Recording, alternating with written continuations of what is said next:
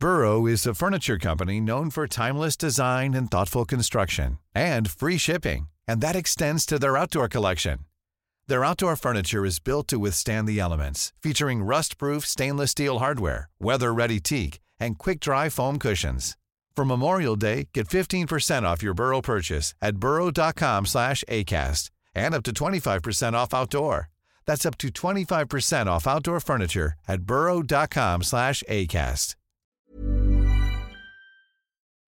This week in League, Apple to release the irony, make calls, pay for transactions and commit genocide on the English. Peter Sharp commits 100% to unemployment. The NRL puts the Sydney Roosters 10-pin bowling team on hold indefinitely. And we preview all of the action for round 17 of the 2014 NRL season. All that and more this week in League.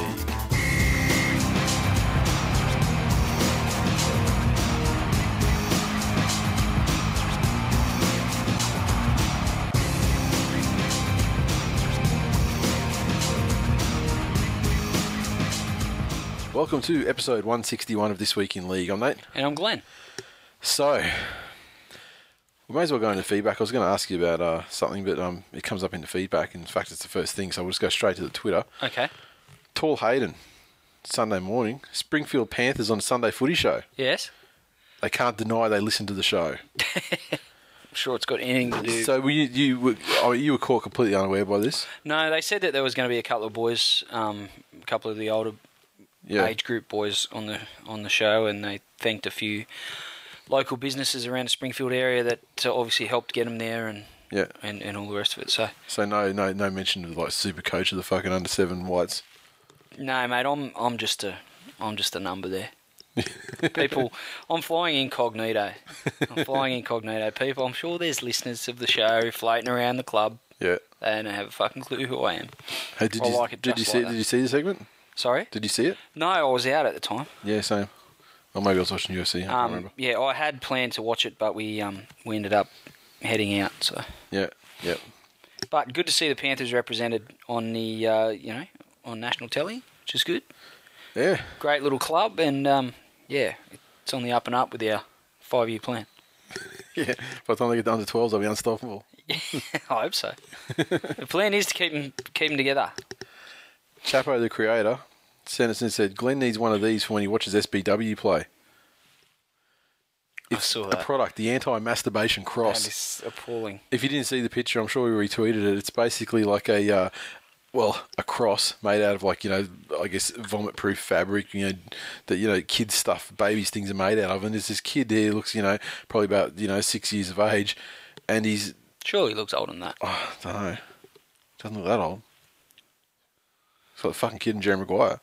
Fucking looks like a nerdy kid. Yeah, it's a Penrith nerd strapped down to this cross configuration. It's the perm as a 6-year-old. And it has like a Velcro thing that goes over the forehead, one over each wrist to hold them in like a cross pose. And then there's big Velcro flaps that sort of come over the torso and the legs are held together as well. And so it says adjustable canvas straps with Velcro.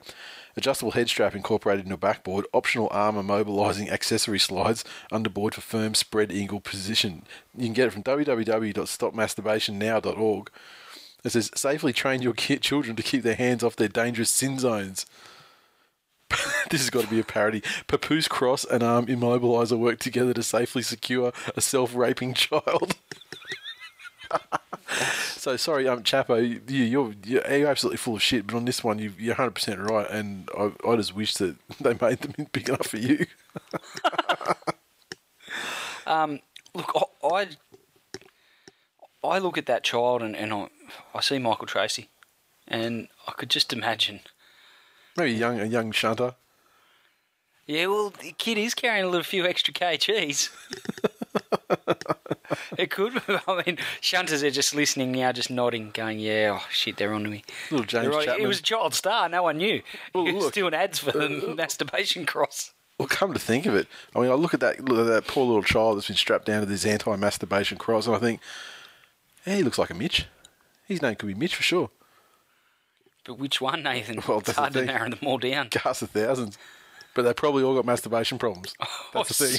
I suspect they are the masturbation cross manufacturer's biggest customer. When I think of the term as used on this advertisement, It's like go onto the website, order a masturbation cross now, enter in the code name Mitch, and get a 10% discount.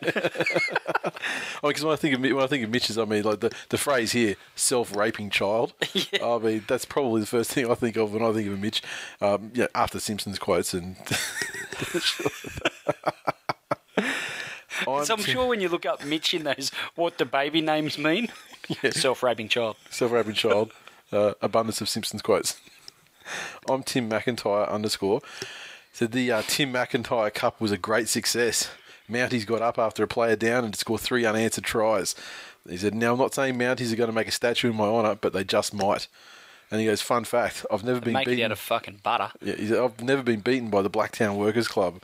And he's going, Tim less, win less. He says that. Yeah. He says, I've never been beaten. Yeah, but then he goes on to say... Yeah, another fun fact, Blacktown Workers have never beaten Mounties ever. And he's going, up the mulga. And the other thing is, I remember, I actually very rarely have I got the time to sit down. What's a mulga? It's like a plant thing, isn't it? Is it? Yeah. Some bush shit. I don't know. I'm not fucking. Isn't Mounties from Castle Hill? Well, what's a mole got to do with it? Well, the only fucking plant that's in abundance in Castle Hill is marijuana. So they might just build a fucking statue. So it's up the mole. But the other thing is, I don't often have time to sit down and watch the Holden Cup and those games. You know, I'll watch the NRL games, but it's very rare I find it. And got sick kids this weekend, over the weekend, and sick wife. They all crashed out around lunchtime. So I'm like, great, I can sit back. And I was watching the West Tigers versus Mounties, and we got done, didn't we? They were smashing them. It was like 20-something to 6, 24 to 6, 26 to 6, something like that. And then the Mounties scored the easiest fucking try I've ever seen in my life. And I was like, wow, that was really fucking easy. And then another one. And then it got to the stage where they scored right in the buzzer to win the game. Eesh. It was Tim great. McIntyre came on. And I was just the first thing I thought of was, wow, like that Tim McIntyre as a role model and figure of respect in the Mounties organisation. It's really been a banner day for the club. Well, I suspect that they used Tim McIntyre as quite the motivation within the club. And it's games like that where you have to overcome such great adversity, not only on the scoreboard, but like Tim has in life. Mm-hmm. He's had to wake up all these years and look in the mirror and see that. Yep. So there you go. And he hasn't turned out that bad. But he had a good day. He's got nothing going for him. Yeah, but he's still got a smile on his face. He had a great day on Saturday or Sunday, whatever day it was. I can't Good luck to him. It was probably New South Wales. Although, we got in trouble for mistaking him for a player. Yeah, well, he said his DM said, no, I'm not a player. I can't remember what it said. Yeah, did we? I'm sure. I thought you said he was like a runner. I'm sure you said he was a runner. I don't know that I think I may have insinuated or even thought for 1 second that he might have been a... Perhaps I mused aloud, like, did he play? And then you're like, no, he's, No, look at him. He's fat cunt, he's a runner, look at him. If that. He's a walker. Have a fucking look at him, Nathan. He's not playing anything. Unless they put a fucking bell in the ball, he ain't playing. Yeah. Now, and then we said it was a shit comp, and that was only after we insinuated that Tim might have played in that comp, which would in turn make it a shit comp. Exactly, we were just covering our bases. Ben Zed, he's actually he's dialed down the grogness a bit lately, and he's been nice to me, and I've responded in turn.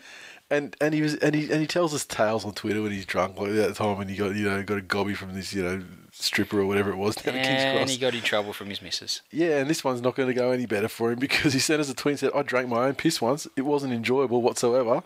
It was a fucking funny video though.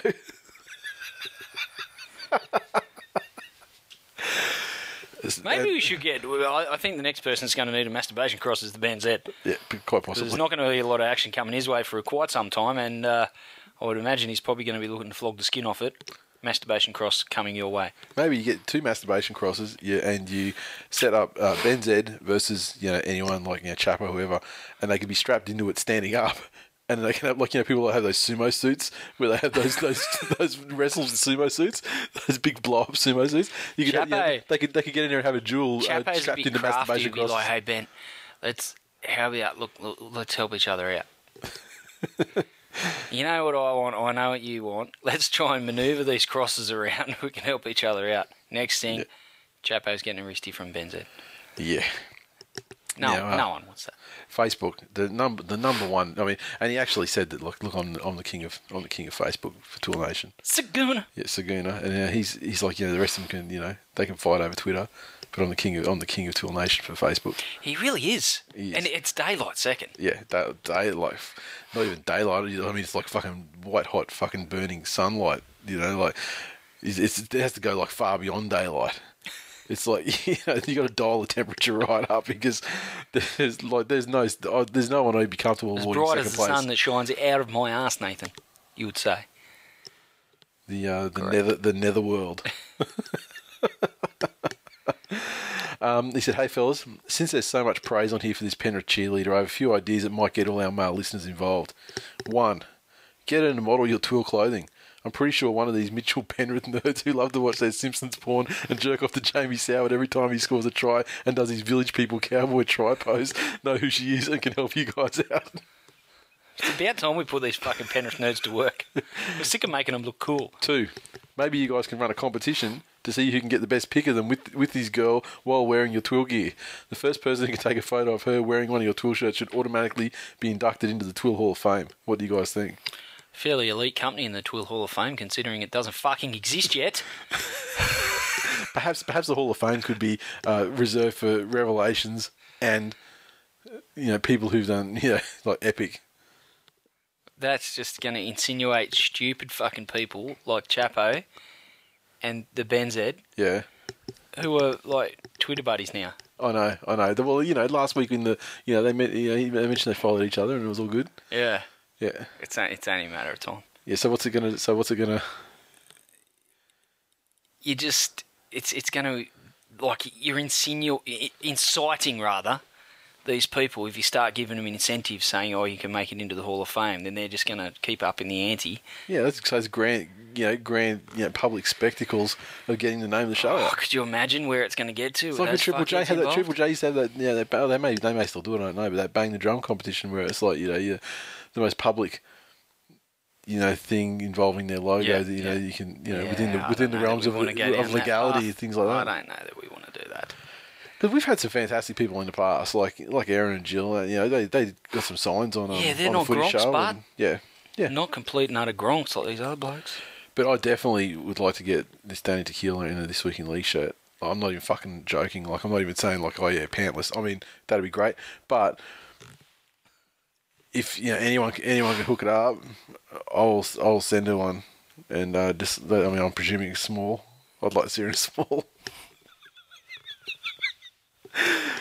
Whether it fits. Oh, Nathan, look. I'd like to see our shirts on any attractive young lady. Yeah, but this is I'm championing her as a revelation. People are picking up what I'm putting down, and I've got a great feeling about her potentially taking that revelation in 2014 NRL season. I agree, Nathan. I'm not against the idea by any stretch. That's what I'm saying. I'm just pushing my horse, to win this race. And but no, seriously, not fucking about. Love to see her in a shirt. So if anyone can make that happen, I know someone that works at Panthers Leagues, but they're probably not. Oh, fuck! I just realised. I've been emailing this chick that works in Panthers membership. She wanted me to make up a Penrith shirt. Done, sorted. I'll get the Penrith shirt running too. Done. I'm going to make it happen, boys.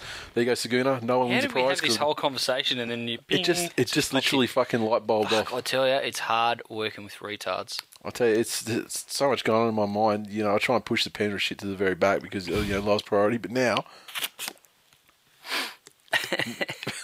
Poor Penrith nerds. Now I'm on board. So perhaps I'll induct myself into Hall of Fame, and rightfully so. Now they're going to have fucking tear stains on their Lowe's shirts. Fucking mixed nerds. in with the fucking early times. Sort of burn holes from fucking Winnie Greens. Or whatever, fucking Long Beach, what the fucking cheap ass. And the fucking extra whole perm grease. And it's fucking stains your collar. Soul Glow. Well, that's probably the Flash stuff. They probably use the WD-40. Come on. Oh, he lives in Bondi now, the perm. That's true. You can probably get the Soul Glow. Get good stuff. I'm pretty sure he's squatting. Yeah. Not just a piss. Okay, memberships. Now, as we've seen on Twitter, we sort of said last week, you should get them by the end of the week. And sure enough, Friday and yesterday and today, we've had people tweeting us saying, they got their packs and putting pictures up and everything, which is fantastic. I love it. I retweeted every single one. Getting a lot of love from the people sending them through, and getting a lot of interest from other people as well. Going, oh really? What's the deal there? What do you get? We've only been talking about it for a fucking year. And speaking of talking about it, we've had a couple of situations. And so, I mean, I just like to throw it out there just because in case people, who aren't Twitter people. I'd just like to say that we love each and every one of our listeners, and we love each and every person that supports our show by buying a membership, even the ones that are complete and utter fucking retards. I'll see. I wasn't going down that road, Glenn. But when we did do the the memberships, it's very clear in the literature and on the show we were saying, these shirts, we do shirts that are up to sizes that normal people don't do. I mean, in shops, 3XL is pretty much the most you're going to get for 99% of items. The reason why is that T-shirt manufacturers in Australia, like Gildan and Hanes and stuff like that, they only make up the 3XL. There's a couple of rare, like one line of Gildan shirts maybe that does up to 5XL. The thing is, the shirts that we provide, they're custom made, they're handmade. The shirts aren't blanks that have had the tags removed. They're actually handmade shirts made to our specifications, which means, given that, we can go up to the width of the shirt. We can make the width of the shirt as wide as a roll of fabric, which is like fucking 90 to a metre, 90 centimetres to a metre wide, which means we can go up to conceivably something in the vicinity of 18XL. Which you still struggle to get over John Ard's head.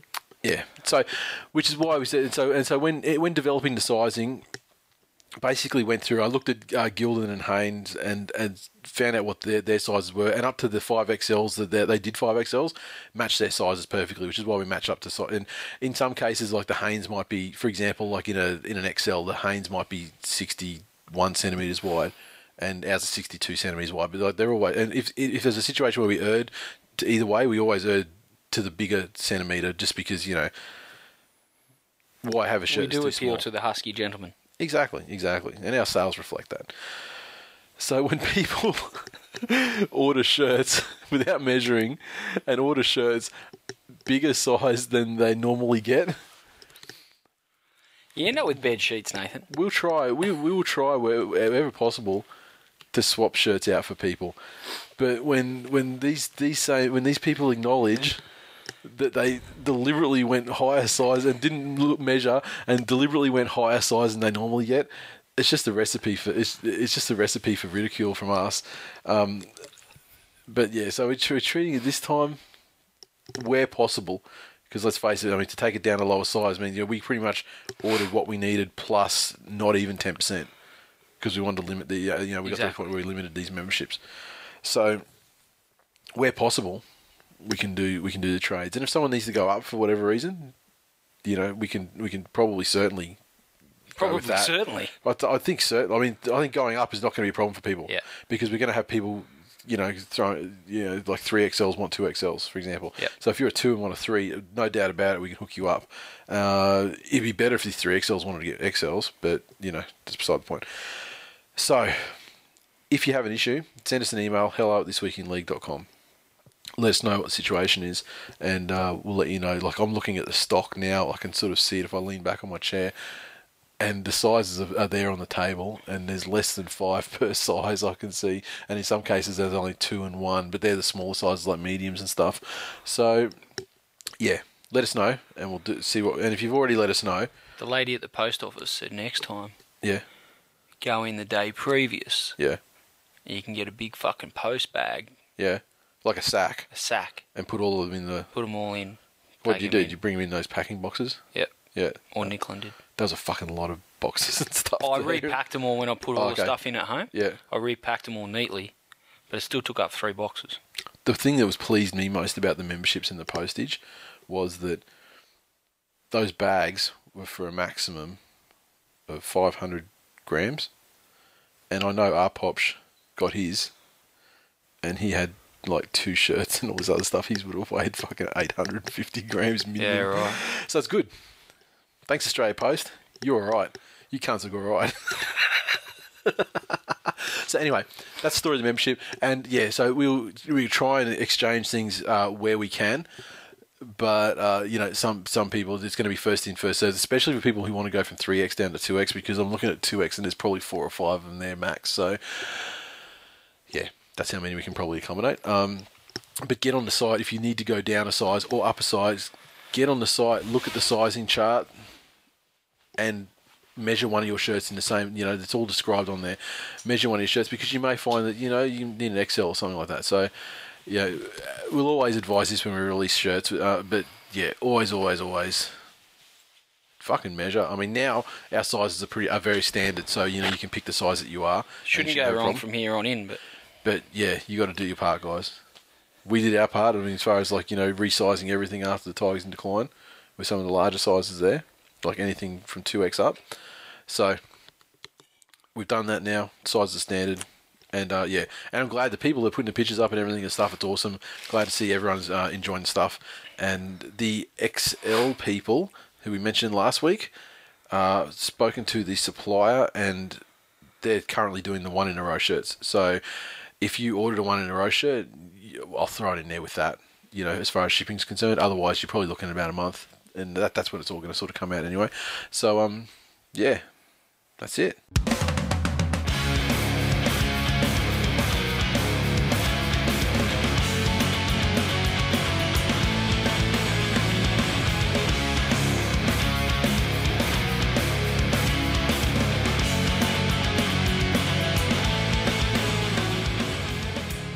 News. Okay, first story. Well, what else could we use as? I mean, first story, biggest story. It could really be the only story of the week for. It's been fucking done to death. But for the fact there's been some other little nuggets of gold unearthed this week as well. But Todd Carney. So Todd Carney has been effectively banned for life from the NRL, with officials declaring they would be highly unlikely to ever again register a playing contract for him. Of course, why has this come out? Because he had his contract with Cronulla torn up following the release of a photograph showing him performing a vulgar act at a nightclub urinal. Nightclub meaning Northies, and vulgar act meaning pissing in an upward motion, trying to catch said piss in his mouth. It's cost him at least $3 million. Fucking Jesus. And other codes have indicated they won't grant him a lifeline. On Monday, he said he was devastated by a loss of his dignity as a person arising from his, in quotes, prank. Speaking for the first time since the scandal, Carney said he'd not even been able to talk to his mother about the photograph that appeared to show him urinating in his own mouth. Oh, I haven't spoken to her because she can't speak to me and I can't speak to her. It's just been text messages, so yeah, they're difficult ones. I didn't do it to let anyone down. I didn't do it for a picture to be taken. Until Saturday, I didn't even know there was a picture ever taken. The NRL cannot officially deregister Carney for the next year because he does not have a contract now after the Sharks tore up his $3 million deal on Sunday night. But Chief Operating Officer Jim Doyle said it would be highly unlikely he would ever be allowed back in the NRL.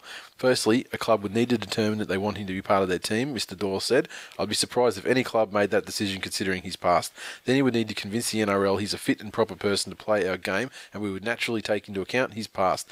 Given he's been terminated from 3 clubs, it's most unlikely that he would be cleared to rejoin a club in the NRL.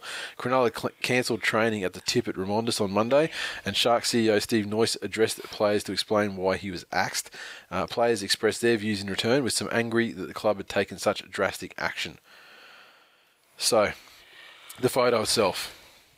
It was taken 2 Saturdays. I thought it was taken longer ago, but it was 2 Saturdays ago in the men's toilets at Northies in Cronulla. His manager, David Riolo, claimed the image was not as it seemed. It's a setup, like when people stand in front of the Leaning Tower of Pisa. Todd's paid a very heavy price for a photo he didn't want out there or upload himself. It was supposed to be kept between mates. He's got a photo of himself gone worldwide in not a very pleasant setting that's going to be on the net for his family and everyone to see. England may be an option for Carney to continue his career, although UK authorities rejected a visa application in 2009 after he was sacked by Canberra and deregistered by the NRL. Salford Red Devils owner, your favourite club, Salford. Multi-millionaire Marwan Cookash tweeted after his sacking, "We have no interest in Todd Carney." So, and that motherfucker's interested in everybody. Yeah, and it looks like it says he's going to have to take an annual pay cut of $430,000, but his future may lie in French rugby. He began discussing a move to France in the 15-man code as soon as he was sacked by the Sharks, and moves are being made to align him with a lower level top 14 outfit. It's understood he'll be on the market for $220,000 a year, a heavy deficit from his $650,000 a season with Cronulla, but it is his only lifeline. They're saying that once, as I just mentioned, UK don't allow people in with the criminal conviction or can block people from Japanese rugby will not entertain players with excessive tattoos, let alone a criminal record. And the RIU has just rejected him, signing him straight up. So rugby union is so image conscious that they want to steer clear of trouble, that even if one of the Super Rugby franchises tried to sign him without a national top-up, the ARL would still move to block it. The RIU, sorry, yeah. Well, French rugby could be an option. That's going to be the bang option. up for a golden shower. That's going to be the option, I would say. I have a lot of different little tidbits in regarding Todd Carney. I think he's an extremely talented footballer. I think he has way too much growing up to do for someone that's 28 years of age. And I just think everyone loves a good time. Don't get me wrong. I'll get out, get on the piss, and people got friends that are loose. I'm obnoxious and all the rest of it. But you still have to have some semblance of your wits about you. Like I've been really, really, really fucking drunk. Yep. I still know what I'm doing. And if I ever got crossed the line or got over into trouble or whatever, then you take responsibility for your actions. That's it. One of the most telling parts of this whole saga is that he came, in his first interview with Danny Weidler, of course. The first thing he says was, "Oh, Steve Noyce, if it wasn't for Steve Noyce, I'd still be at the club." Yeah. Well, fucking hang on a sec, mate. I've actually got that quote here too. He said, first he says that he received a phone call late Sunday from Steve Noyce, who asked him what he thought should happen to him. I said I just wanted an opportunity to talk to the players firstly, then talk to the board and the staff, and he said he'd let me know about that after he sat down. But the boys got a text message 10 minutes later saying there was a release about to happen, so I felt betrayed and lied to there. It's hard to say if it's personal or not, but he was the CEO at my previous club at the Roosters that terminated my contract there, and if there was someone else in control at the club this time, I don't think I would be sacked. But that doesn't condone his actions. No. And given his past, and this incident, if he was a clean skin, this incident would be regrettable, it would be, unsavoury. Yeah. He'd probably still be able to play. I would imagine they'd make an example of him for a little bit, he'd cop a fine, bit of a suspension, and he'd be back. But just so was John Monahan, was that dog thing, that was the only other thing he ever did? Yeah. So I was wondering, because I guess it depends, because obviously. But did he just run to get? Or was he completely deregistered and gone ski? Oh, yeah, the whole deregistered thing happened. Yeah, right. Maybe he did run because that's some shameful shit. Absolutely. And hasn't been back. Yeah. But you just have to wonder where his head's at. Given his past, he's been given a lifeline by Cronulla. And by all reports, this isn't the first time this season he's stepped out of line. This is, there's been a couple of other incidents which are reportedly... They've never been elaborated on. No. And that's the thing, you got to wonder where the information's coming from, because I think this incident, taken in isolation of his career at Cronulla, I think sacking is like a harsh outcome. But then you see these things on Twitter, and how reliable it is, and who's leaking it. And but Gallen's come out tonight and said, it was time for him to go. Yeah, well, I mean, apparently there was something that happened like a couple of weeks ago that was worse than this, that he should have got sacked for. So, but no one will say what it was though. Yeah. And expand on it So whether that's just coming out now, if people go, wow, that was harsh to sack him over something like that, where really it was, did a lot to harm his own image, but he didn't do it to anybody, and blah blah blah blah blah. But that doesn't make it right, and that doesn't. No, it's not right. It's not right. It certainly doesn't. And none of what he's done really, outside of setting his mate on fire, that time, crazy Todd. None of what he's done really harms anyone but himself, but he still has an obligation to honour his contract and not bring the game or the club that he's playing for at that particular time in a disrepute. And it's not a hard thing to be able to go out with your mates and not piss in your own mouth. It's not a difficult thing to go out with your mates and not grab the keys and drive yourself home, only to be pulled over by the police and do a runner. It's not a difficult thing to go out with your mates and not set them on fire. Piss on the back fence of a fucking service station in broad daylight. Around, I don't remember what suburb it was. I don't remember what suburb it was because I was so drunk. But if I had a mate named Fence Paling and I was pissing on him, then that'd be a real problem. The fact I was pissing on an actual fence paling, I think that's less of an issue.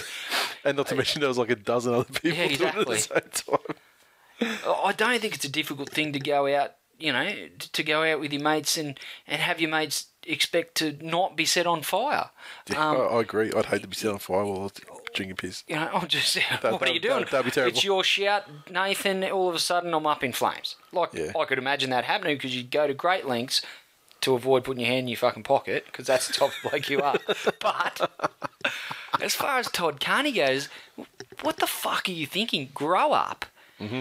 You've had adversity in your life. He's lost his father. Guess what? Tons of people have. I lost my father too. Exactly. I'm yet to set a single one of my mates on fire. I mean, you lose. I lost my father as well. And you probably do. Haven't ever pissed in my mouth. You probably pissing and at least tried to piss in your own mouth. I mean, let's be real. No, look. To be quite honest, I'm hung like a numbat. If I tried to piss in my own mouth, the stream wouldn't make it. If you could wind up a stream like Toddy though. Well, fuck me, that could power a paddle steamer, that thing. Jesus Christ. But, look, I don't get his excuses. I don't think that there's any real chance of him finding redemption within the game. And, whether... I don't know that forgiveness is the key. I think they're... the incidents are all just stupid. And they're incidents that you'd probably expect from a teenage kid that's been off the rails and doesn't have anyone that gives a fuck about him. He's got a mum, he's got at least one sister. Yes, he's lost his father, but he, by all reports, he was very close to his father, and you'd think that he would have instilled certain values, etc., in him. And yet, this is how he carries on. When he's on. He's living out his dream. And guess what? Everyone fucking loses their father. Yeah. Without exception. Unless you die young, everyone loses it. Take your fucking excuses. The root cause of the problem is that you need to grow the fuck up. And not just Todd Carney. People like Blake Ferguson. Josh Dugan. Numerous other people that just think... Darius Boyd. I've achieved my life's work. I'm playing rugby league for a living, so... I may have been a douchebag my entire life, but if I wasn't, I'm going to be one now because I play in the NRL. Just it gives the rest of the players that are out there in the community and on the field each week doing the right thing. If he doesn't play another game of NRL, then good riddance. As far as I'm concerned, I'm sick of these stupid stories detracting from what should be, another successful season. We've just come off the biggest State of Origin series in a decade victory, almost, in forever, and that's the things we should be celebrating. Is the closest? I mean, they always say this year's going to be the closest comp ever, but fucking look at it. This year probably is the closest comp. Sure, and we still have fucking douchebags stealing the headlines rather than the game itself. So, go to French rugby, do what the fuck you got to do, grow up. Could you imagine if this bloke, what happens when he has kids and just like what fuck example are you setting? Yeah, well, I think fuck he doesn't have kids Mr. right Carney, now. can you please come down to the daycare? Your son set one of the other kids on fire. And then tried to put him out by pissing on him. Yeah. Like, give me a fucking break. Grow up. And it feels like every week we have to fucking go in hard on these fucking footballers and their attitude problems. When the simple fact is, playing football well is a fucking useless skill in the world. If football as a sport didn't exist, they've got a useless fucking skill. Exactly. That they didn't work. They obviously there's training and everything like that, but this, the great players are born with something that hard work. Another player can work their fucking ass off, and only achieve half of the the sort of level of skill and greatness and whatever. So what they've got is they've blundered in by fucking genetic luck. They've won the lottery and acquired a useless skill that just happens to be sellable for a vast amount of money for a period of a decade or so. And just the fucking squandering of it because they're just ridiculous fucking mental pygmies. And the thing is, there's so much that goes on. It just makes you... There's so much that goes on that never makes the papers. Well, put it this way. If fucking old mate didn't attack... Well, let's get into the story. How'd the photo come out?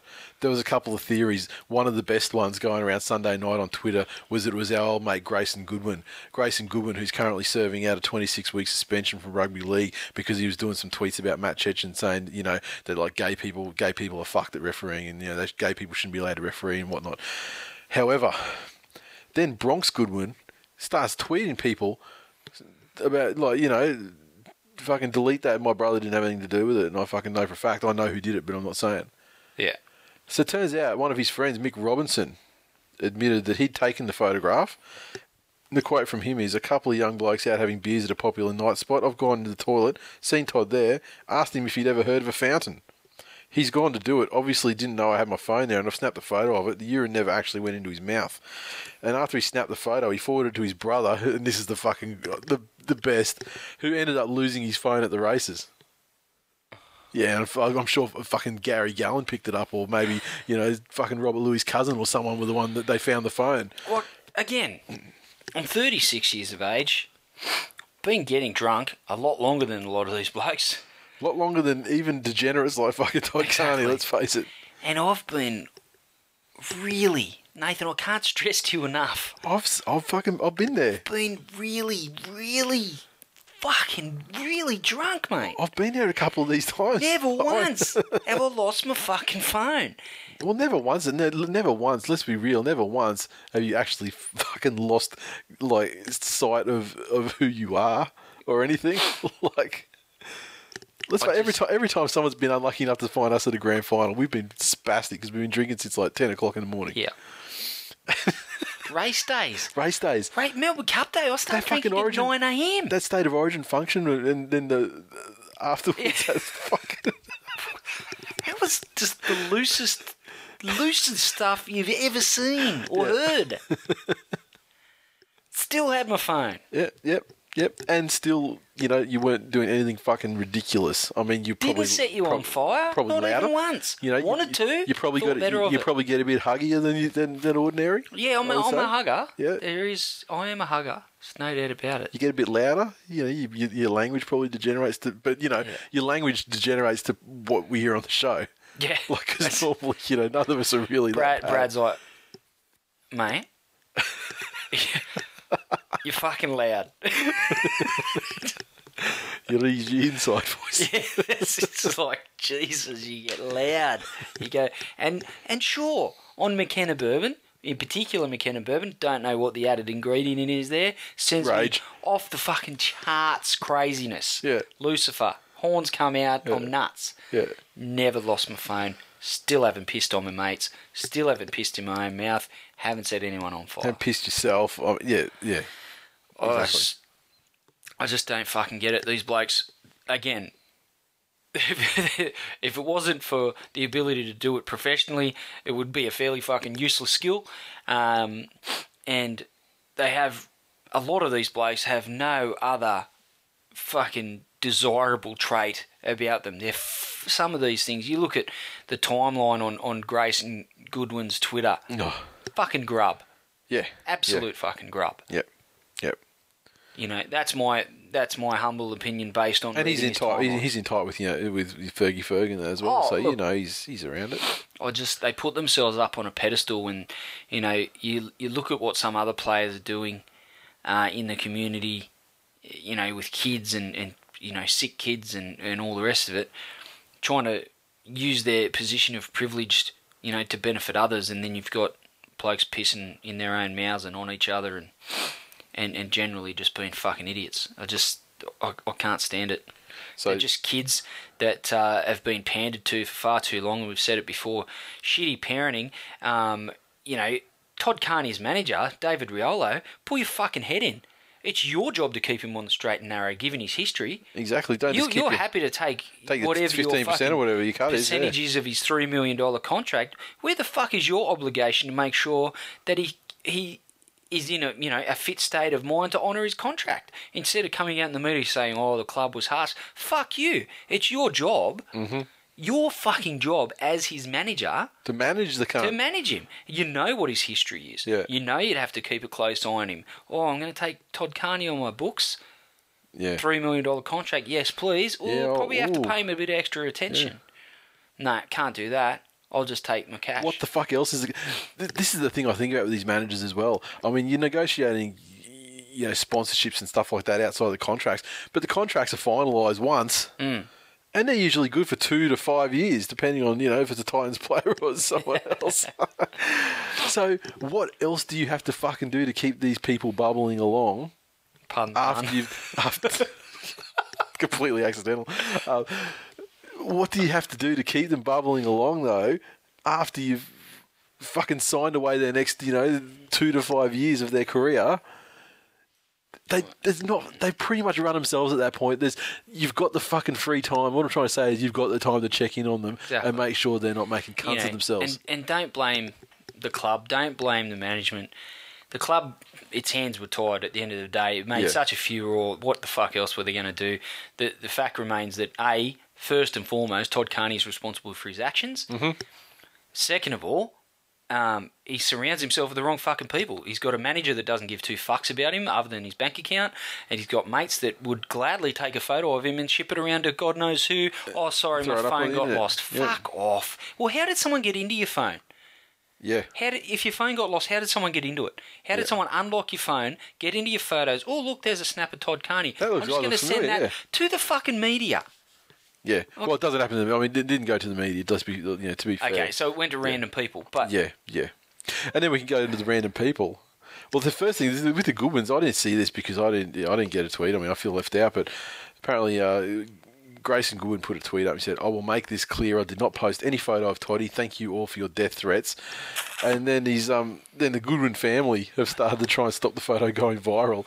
Luke Goodwin began contacting Facebook users after 10:30 p.m. on Saturday, asking them to delete the photo from their pages. And then his brother-in-law, Joel Reddy, also sent messages to social media users on Sunday asking them to delete comments naming Goodwin. Which makes me think he had something to do with the leakage of the photo, because if you didn't do it, you just say I didn't do it and then deal with people saying you did it anyway. But this is kind of family-wide concerted effort to remove traces and mentions of him from the, it reeks of guilt to me. But I saw a tweet today, and I can't remember who it was from. I apologise, but it said that the initial tweet that went up, and I forget the guy's Twitter handle who put it up. That guy who initially put the photo up was the guy who had the Instagram fight with Josh Dugan, where Josh Dugan told him to end himself, talking about his tattoos and stuff. It's all very incestuous. That guy, that guy, I mean, at the time, Dugan was, it was after the rooftop... He's a Raiders fan, isn't he? Yeah, he's a Raiders fan. It was after the rooftop breezes thing, or cruises, and I believe it was at the time when Dugan had negotiated the $2 million deal with the Broncos to the point where the Broncos were going to the NRL to see if they could get it registered. And then he's had this battle with the guys and end yourself, and the Broncos have gone, that's it, we want nothing to do with you, so that deal was off. And then after that point is when he signed with the Dragons. So he's killed the Broncos' career for Dugan. He's killed the Cronulla career, potentially the NRL career of Todd Carney. Leaving out the fact that Todd Carney's obviously far more than just complicit in the ruination of his own career. But that guy, he's like Manly a coach kills, but this guy's a bit of a fucking player killer. Yeah, look, the whole situation, again, it could just be if there was a bit more maturity involved on a lot of different fronts in that situation, from Carney himself to his mates to his manager, the whole thing could well and truly have never have seen the light of day. Moving on, next story, another casualty. Peter Sharp has quit as interim Cronulla Sharks coach. Sharp informed players and staff of his decision this morning, Tuesday morning. Cronulla approached current Australia coach Tim Sheens to take over the role for the remainder of the season, but he's knocked the club back. It's capped a turbulent time for Cronulla and Sharp, who was reluctantly thrust into the position as head coach following the suspension of coach Shane Flanagan. He was absent from the team's crisis meeting on Monday following the sacking of Todd Carney on Sunday as he had a pre-booked medical appointment. He handed in his resignation on Monday night. The Sharks are yet to name a replacement, but dumped St George Illawarra coach Steve Price has been mentioned as a potential candidate, as has former Cronulla captain Brett Kamali. He quote from Sharpie, "I've certainly enjoyed my time at the Sharks and I've met a number of wonderful people. I thank the Sharks for the opportunity both as an assistant and as the head coach, even with the challenges we've faced this year. But I think the decision I've made to step down is in the best interest of the club, and I believe for me it is in my best interest as well. I hope the players can fulfil their potential and finish the season on a positive note." Then he was thrown under a bus by Gallen just last week when he suggested that Sharpie wasn't giving 100% as coach. So now the Sharks, no sponsors, or no sponsor, major sponsor, no coach, and no star half in Carney. So they're under 20s coach James Shepherd. He's been bumped up to assist Sharp, and so I think he's going to be the guy that takes the reins at least until they can find someone for next year, or I'm not sure if he's going to be caretaking for the rest of the year, but they got to try and get someone in there, and so they're basically removing the coaching from their lower grade system, so it's going club wide. So they're going to make a coaching decision in the upcoming days.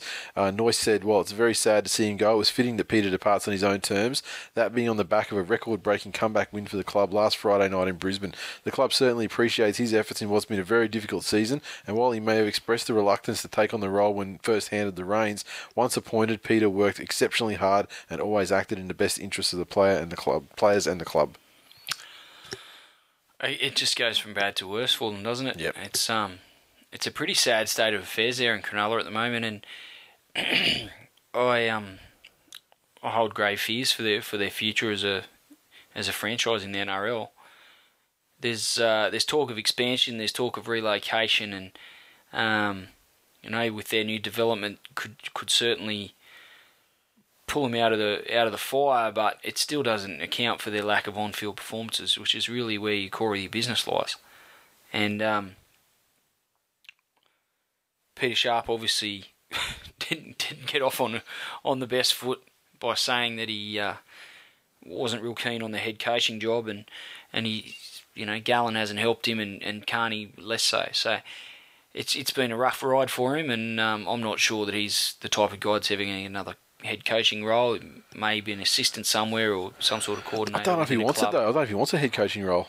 No, well, not by the sound of, maybe he just didn't want the Cronulla head coaching role. Well, from all reports, Sharpie's a top bloke, but no one's ever accused him of being a top coach. No, certainly not. And his results would indicate that. I mean, he seems to get very, very far on the fact that he must be like a great guy, and well-liked. You know what, Nathan? I'm a good guy too. Yep. But I'm not going to coach Cronulla. Not a coach's asshole. Oh, hang on a sec. Let's have a talk. Oh, is that what you're saying? Talk to the under sevens. I have to go talk to the kids and see what they think. Oh, he brings us the bananas and Solo and lollies. All right, next. We've got to get through the black eye on the fucking game shit. But anyway, Blake Ferguson. This is a positive. I see this as a real positive. The NRL has rejected an application from the Sydney Roosters to register a playing contract for Blake Ferguson for the remainder of this season. Ferguson has been without a club since being sacked by Canberra at the end of last year. He was added to the Roosters' payroll last month in a non-playing community relations position. The 24-year-old, who was recovering from ankle surgery, had hoped to run out for the NRL Premiers this year. However, NRL Chief Operating Officer Jim Doyle said the decision to reject the contract was based on an assessment of Ferguson's record of conduct over the last 2 years. He also said Ferguson had given an undertaking that he would undergo a program of clinical support and counselling before the NRL would consider registering him, and this is not yet complete. Doyle said the NRL would consider any future application for Ferguson to return, but he warned that a relevant factor in the decision would be whether he's engaged in and completed an appropriate clinical support and counselling program. Last Thursday, Ferguson was banned from pubs, clubs and bottle shops at his appeal hearing over an indecent assault charge in Sydney. The judge upheld his guilt over a 2013 indecent assault charge, and I hate this, but set aside his conviction on the proviso he stay away from alcohol outlets and seek counselling for alcohol abuse. So, again, it's ignorance. He should have really accepted his penalty and been done with it. But no, the Roosters are really, he could have made his way back into the NRL with a year or so off, doing the ambassador role or whatever the fuck that they were trying to employ him into. I think it smacks of a little bit of, trying to exercise a bit of a loophole from the Roosters' perspective. I'm not sure why they need him. and how Blake Ferguson fits the culture of any rugby league club looking to be at the top of their game is beyond me. There's more to, as we sort of alluded to earlier, there's more to life than just a God-given ability to play rugby league. The guy is, I mean, you can sugarcoat it all you like. At the end of the day, he's been found guilty of sexual assault. Yeah. And, sexual assault isn't just rape at the end of the day. No. Picking someone up like a bowling ball when they're not interested in that constitutes sexual assault. Uh-huh.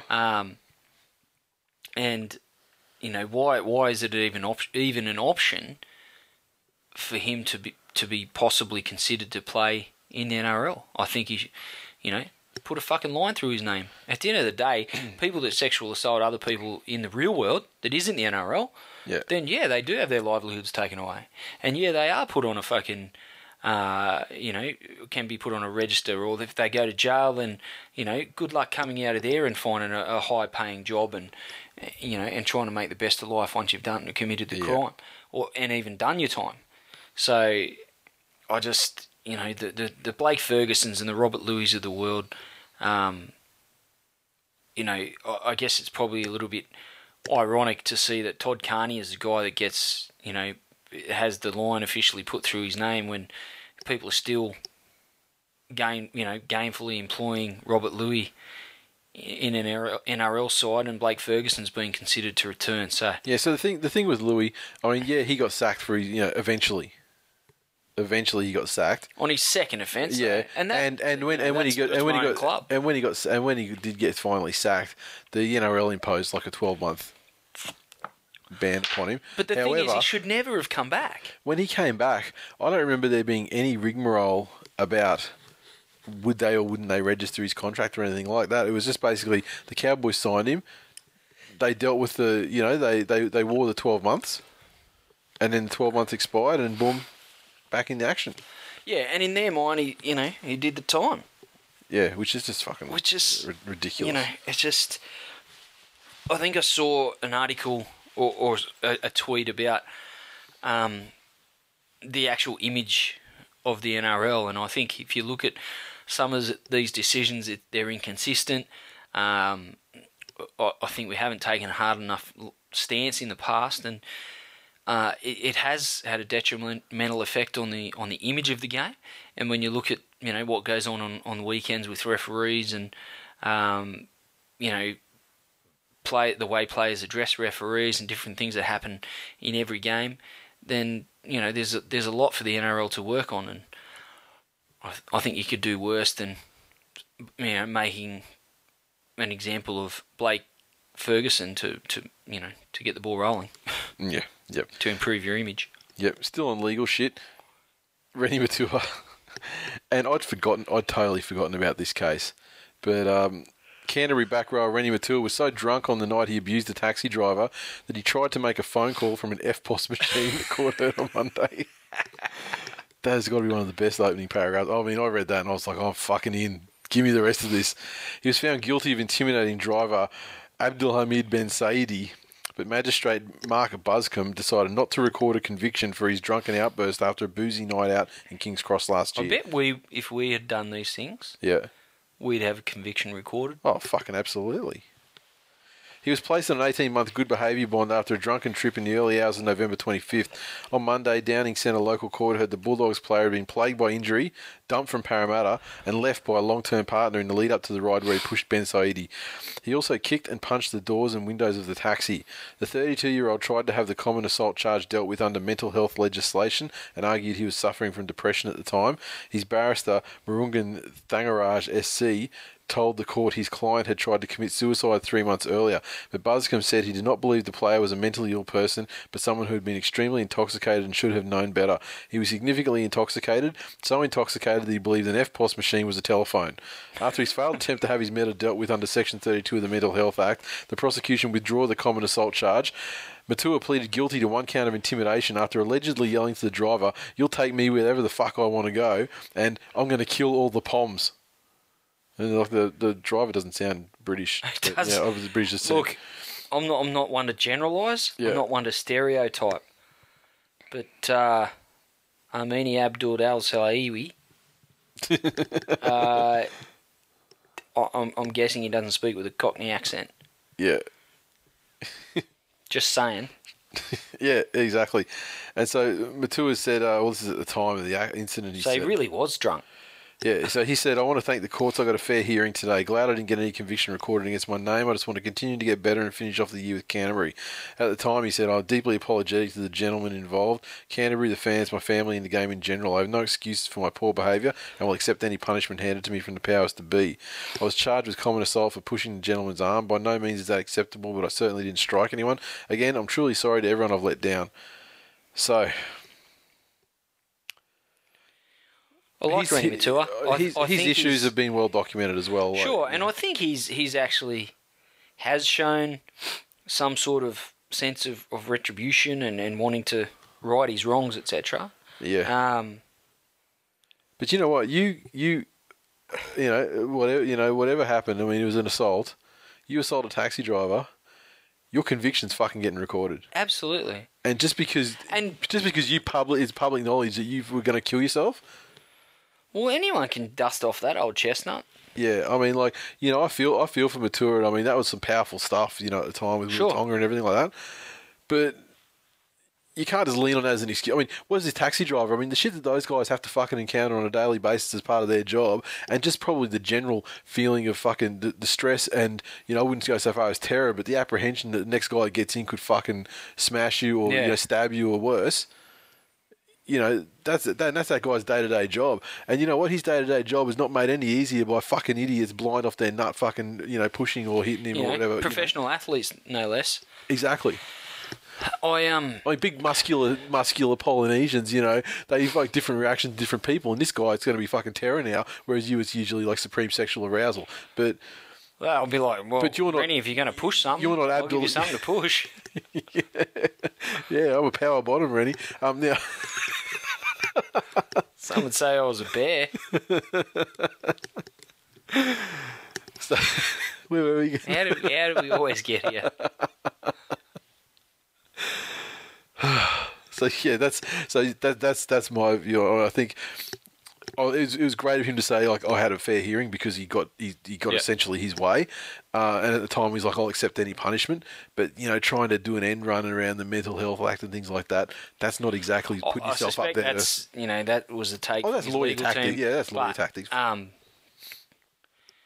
you say, it was some pretty powerful stuff, given what he's gone through. And, certainly don't condone his behaviour. And I just... he's the type of guy that, given his experiences on and off the field, I hope he channels this sort of bullshit into, silly things like this. Yeah. I hope he channels that and can help some of the younger, especially Polynesian guys coming through the Bulldogs and even, within the NRL, he could, share his experiences and hopefully we don't have other players going down a similar path. And finally, in what feels like... But seriously, how the fuck do you mistake an FPOS machine for a phone? Well, it's got the buttons. Maxwell Smart wouldn't even do that. But it's got the buttons. It's like it's not a world away from like the first car phones. You remember those? Yeah. Like it's. I remember, house brick. Yeah, I remember, man, like a Fairlane or something like that. One of those fucking like an LTD or something. Yeah, had like the car phone thing was like fucking gigantic. And so if you were drunk but you were raised in that era and you remember the But Rennie wasn't, was he? Probably not. I'm just trying to think of a scenario where an FPOS machine could possibly look like a fucking phone to somebody. I just find it interesting that, he picked up the phone and pushed all sorts of buttons. Yeah. And got a receipt for being a drunken fuckhead. Origin 3, obviously it's a dead rubber, no one really cares because one in a row is one in a row no matter what. But the sides have been named. And, New South Wales, I'd love to see it. I'd love to see a whitewash. We don't get too many whitewashes, and this year, it's a fantastic year. I mean, the side seem motivated to do it. They're all talking about the importance of it from the New South Wales perspective. But Queensland, stung bad. I mean, they're not going to lose this game at home at all. The Blues team, though, Jared Hayne, of course. Well, let's go through the unsurprising inclusions. Jared Hayne, of course, he's there. Josh Dugan, he returns. Josh Morris returns. That seems really early. Daniel Tupou, Josh Reynolds, Trent Hodgkinson, Paul Gallen, Robbie Farah, Aaron Woods, Bo Scott, Ryan Hoffman, Greg Bird. Interchange, Trent Merrin, Boyd Cordner, James Tamau and Luke Lewis. Boyd Cordner comes in for the suspended Anthony Watmo. And now I've left one name out there, and it's the wing. The wing replacing the injured William Hopewade, who replaced the injured Brett Morris. James McManus. The best that could be said for the selection of James McManus was while he's been there. That's it. It hasn't been overly successful. That's all he's got over the likes of Mansour and George Tafua. And Pat Richards. And Pat Richards, I think Pat Richards would almost be a better selection than the other two, simply because of things he offers outside of just being a winger on the end of a back line. Sure. You know what I mean? Kicking. I mean, he's not the guy. I mean, he's not the guy that is he going to do blockbusting returns like Tafua? No, he's not. But you know, he's got the kicking. You know, he's got the field goal in a tight game. He's another option there, another target. Plus, he's a solid fucking player in the first place. Absolutely. Who's very, very experienced player and played in a lot of high pressure situations. You know, big games over in England. Yeah, he would do the job. And I'm sure that Mansour, watching that game against the Warriors, under pressure, he's got some stuff in him. And Tafua is the same. I mean, sometimes he's got some shit in his game as well. You know, Mansour's going to be around for, the next 5 series. Yeah. I don't see that easily there's any real benefit in a dead rubber. With all due respect. Yeah. Queensland, it's a dead rubber. I don't know why you wouldn't be using a game like this to blood a youngster. Mansour's form warrants it. Once been picked, you're not just. He's not essentially a bolter. If he Nathan merits it, it doesn't matter. Series is wrapped up. Exactly right, and give him a taste of the intensity and the speed of Origin football, and.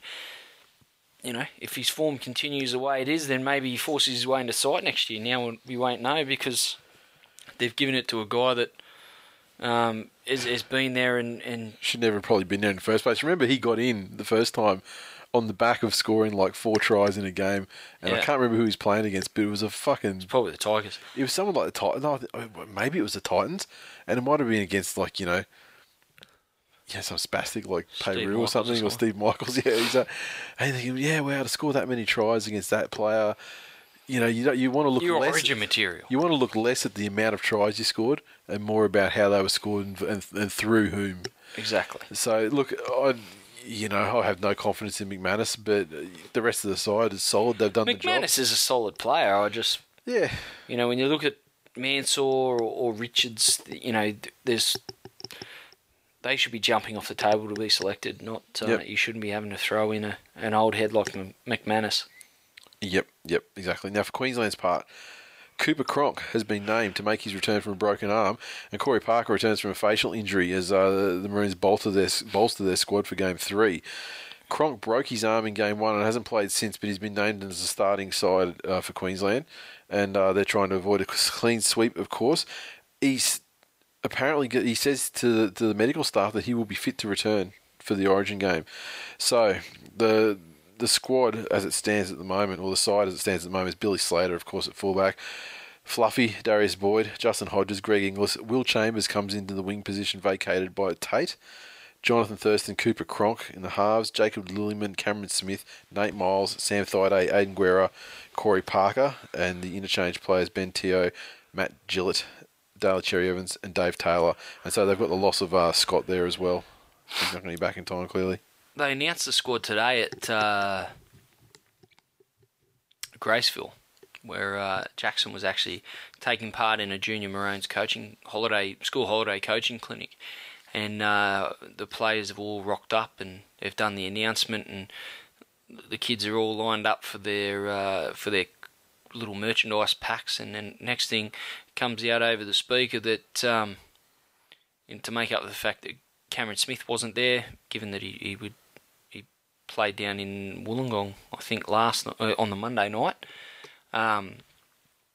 he wasn't going to be able to make it. So to say sorry to all the kids because the captain wasn't going to be there, they gave every kid 2 free tickets to Game 3, which I thought was a pretty good initiative. He'll help fill out the stadium too. Yeah. And I've actually got the offer out there. If there's any Queensland supporters who hold tickets for this game, and give it, because of the result of the series and everything, if they don't want to go, I'll take the tickets off your hand. I'll gladly. I'm happy to make an offer. My offer's free.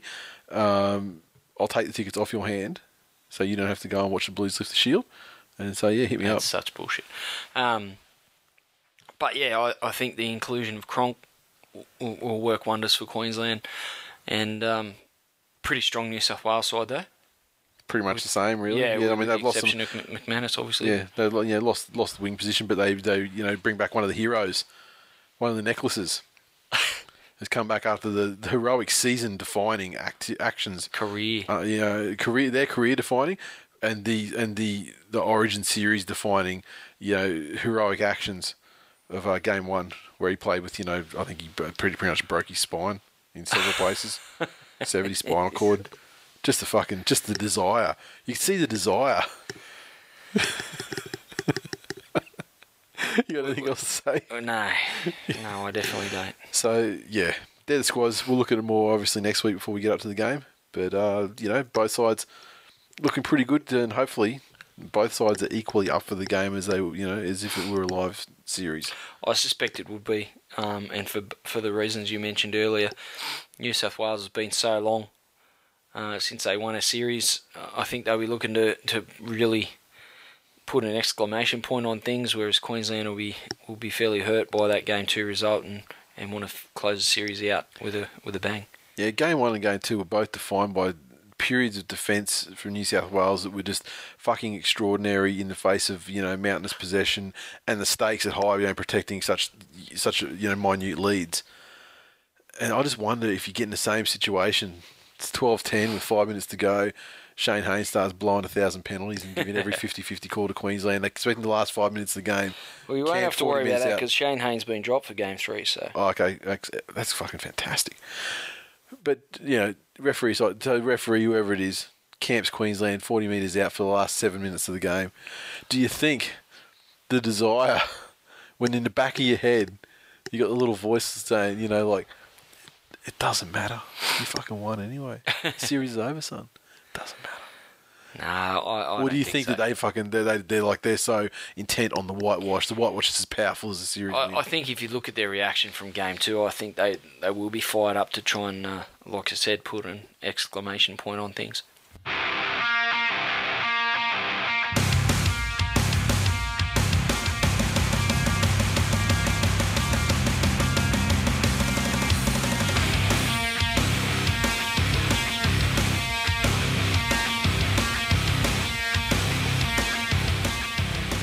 Recaps and the first game of the round, Friday night football, and I always say game of the round when I'm mentioning Manly game, but this time it's true, and probably last time, and the last 3 or 4 between these two sides. The mighty Manly Warringah Sea Eagles 24 defeated the Sydney Roosters 16 at Brookie. Massive crowd at Brookie as well, so good promotion by whoever, and the fans out in droves, over 17,000 in attendance, which is almost a full house at the Brookie in the current configuration.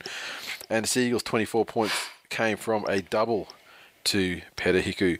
George Tafua also, and Brett Stewart with tries. Jamie Lyon 3 from 4 conversions and a penalty goal, defeating the Roosters. 16 points came from tries to Sean Kenny, Dow, Boyd Cordner, Mitchell Pearce, and James Maloney 2 from 3.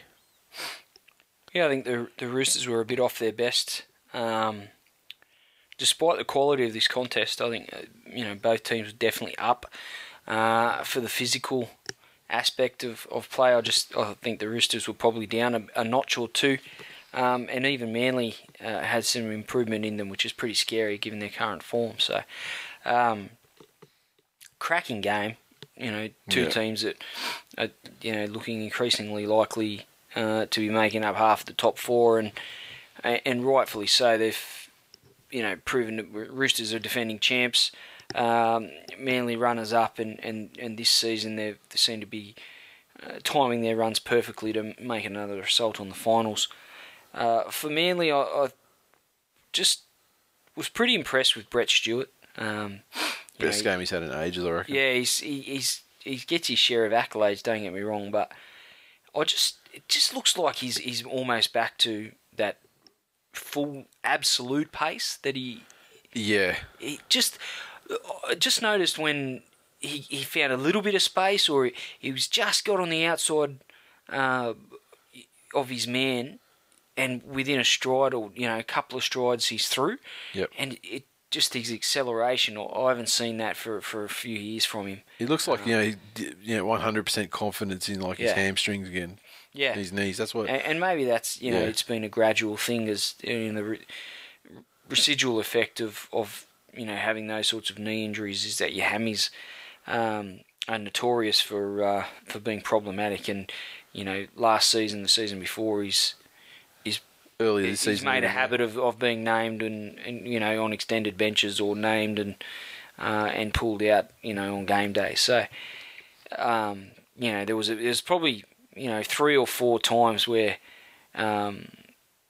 without making a huge play, he just seemed to have that absolute blistering acceleration back that I haven't seen from him for a couple of years. But there's like a maturity as well now, like from the time when he didn't have his pace or he wasn't as confident in his hamstrings or knees, where he developed this, playmaking ability as well. Sure. And now he's combining that, and he's got the speed, and he's just fucking lethal now. Well, that better than he's ever been. That speed, to get on the outside of your man, but having that, that fine-tuned ball-playing ability now just makes him much more of a complete player, and it shows in how important he is to the side. And that try that Foran laid on with that set play, 10 metres out, 5 metres out, fucking watching that real time, the first time it happened, you're not expecting it. He's just blurred through there, and it was like the fastest 10 metres I've seen a player cover in a long time. And it was just, there's fucking nothing that could be done about it. That was an undefendable play. Unbelievable. And it's great to see, obviously Tuvi's got some tricks up his sleeve as well, with the side from, not far out. Great game for Hiku. I think they really exploited out on that side though. I mean, who was it that was out there defending against Hiku out wide on the Roosters left on the Manly Be right? Tupou, wouldn't it? Either Tupou or Tuivasa-Sheck. Yes, it must. Tupou's generally on the left, though. Yeah. Well, I was thinking it was Tupou. So it definitely was Tupou out there, because there was just some horrible fucking defensive decisions made to allow Hiku to go over. I mean, he scored so easily that he crossed the line and he almost brought it under the sticks both times. Yeah. You know what I mean? So, but great work, and it means that obviously that understanding's coming together between Lyon and Hiku, and also guys like Tom Simons looking better than they have. They're actually chiming in and really picking up the slack that the long term loss of someone like Glenn Stewart kind of hobbled the right-hand attack for a while, which was probably our go-to side. But now it's starting, Cherry Evans, is they're starting to make do with what they've got, and it's starting to come together, and these guys are getting an understanding, and the points are starting to flow, which is great. And Tafua, I mean, his try was, one of those tries that wasn't 100% on, but once again, it was just, reaction time and the put down, how he just took the ball, on his chest and then sort of put it down to the ground level, almost in the same motion before defenders could come over and think about, barreling him over the sideline or whatever. So, great game. Was very happy with the result. The other thing is Roosters forwards were making fucking ground at will. I mean, I at the time I felt, watching, I was like, well, fucking our forwards are, they're on the back foot so badly. It's amazing that we're still in this game. It's a credit to the guys, to the forwards, that they probably weren't on the back foot as much as I thought, and then more held their position and held the line enough to stop things while it seemed like they were conceding some big plays at times. But no name guys in our forward pack. 2 massive outs in Glenn Stewart and Watmo, and so the other guys did a great job.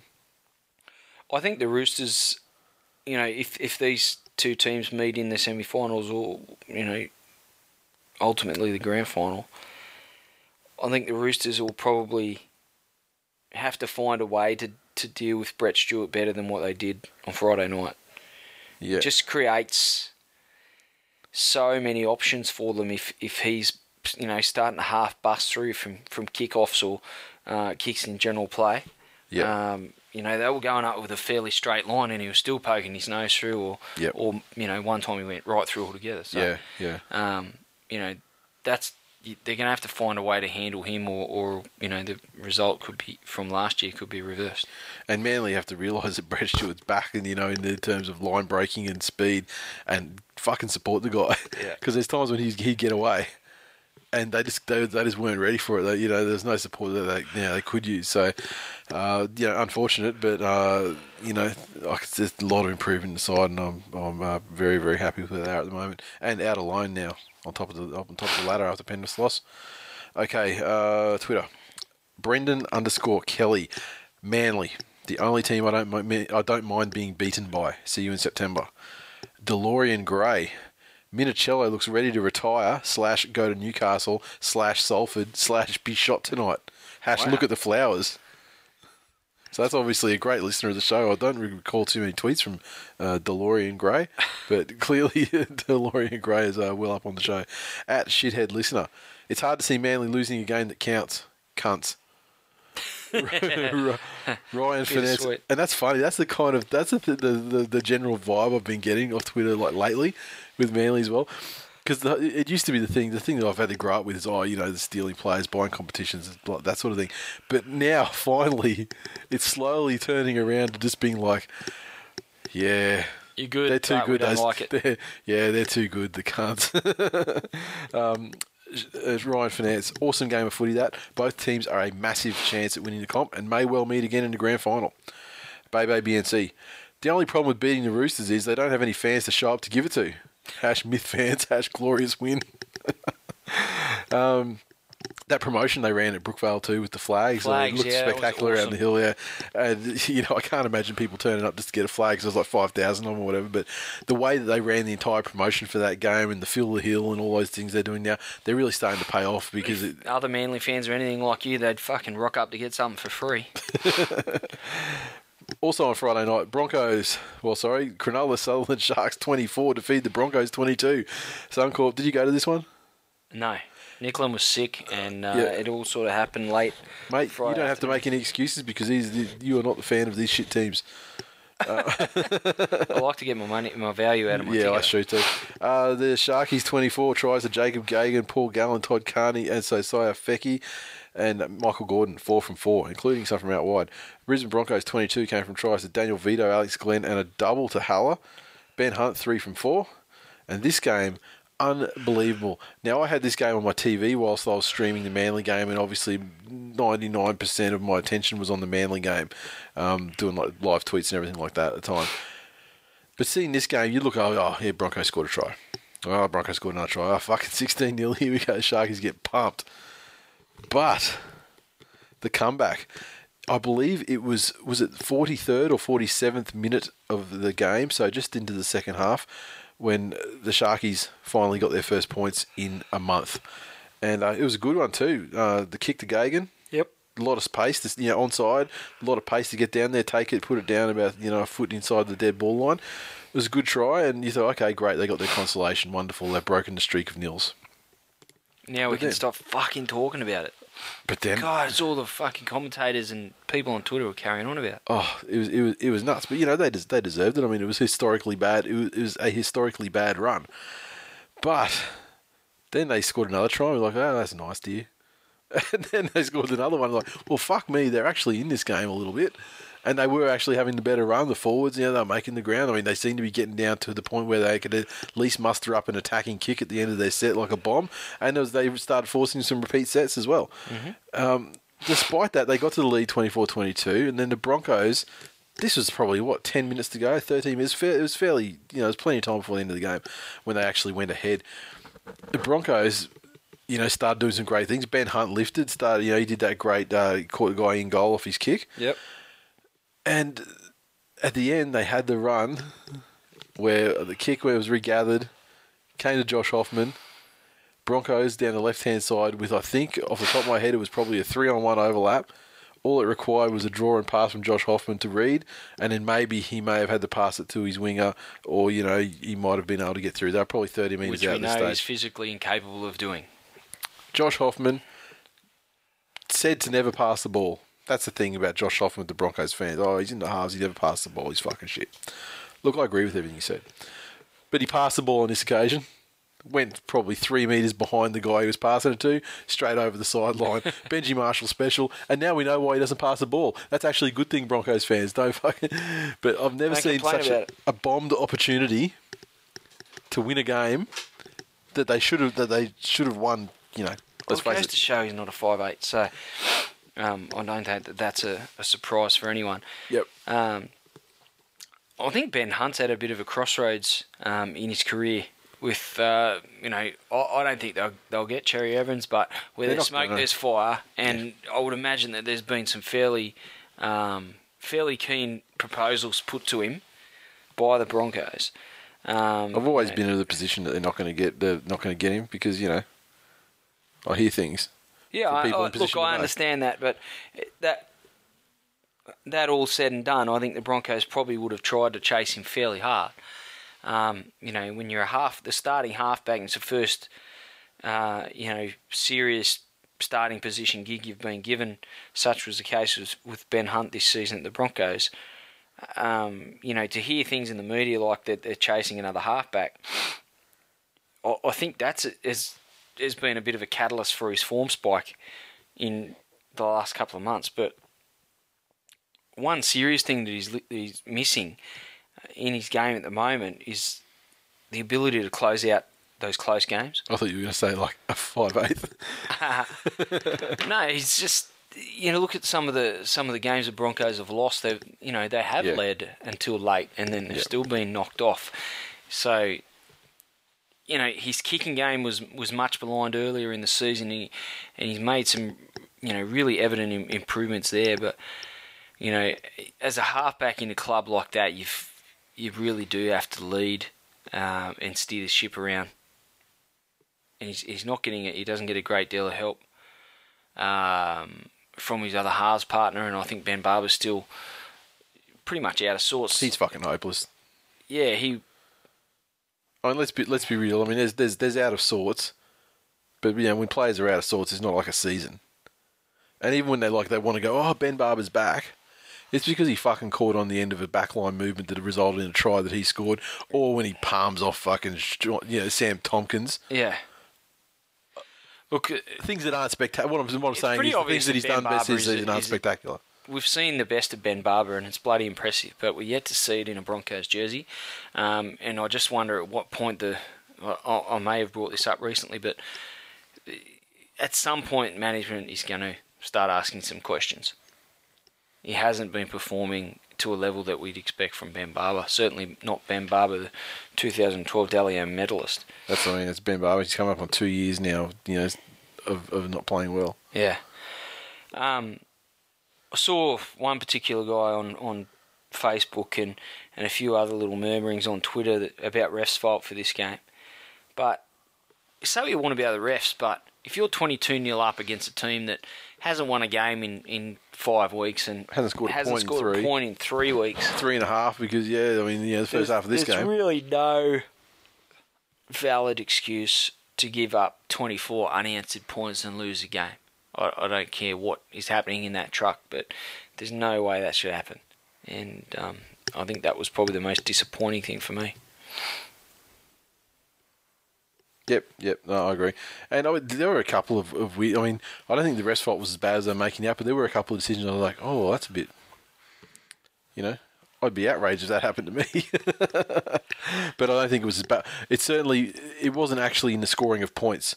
It was little things in the lead up. They still had to run a whole set of 6, and the Broncos still had to miss the tackles. It wasn't like there were any bullshit decisions made on whether tries were scored or not. Any controversy of that nature.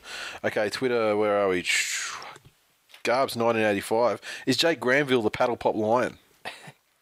Could be. Tiger_Benji.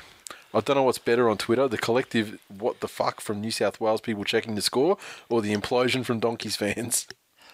It's the implosion from Donkeys fans. I actually laughed when the Sharkies scored that last try to go ahead. I got a genuine laugh, and I got a genuine laugh out of that Hoffman pass at the end too, because I just didn't believe at any point in my life, I did not believe the Sharks had a fucking chance in hell of winning that game. No, and certainly not at half-time. Now, where are we? Shane, Aaron, Elvis. Possible tribute statues for the Brisbane Broncos. Michael Hutchins, David Carradine, Jimi Hendrix. #choke artists. Jeez. That's got to stick in their neck, isn't it? Like, to take the choke mantle from the Dragons. Dragon Punk 12. The Broncos deserve to lose for wearing a Super League inspired jersey. Word. And Unky D. What's worse than scoring 0 3 games in a row? Getting beaten by that team after being 22 points up. #Broncos in decline.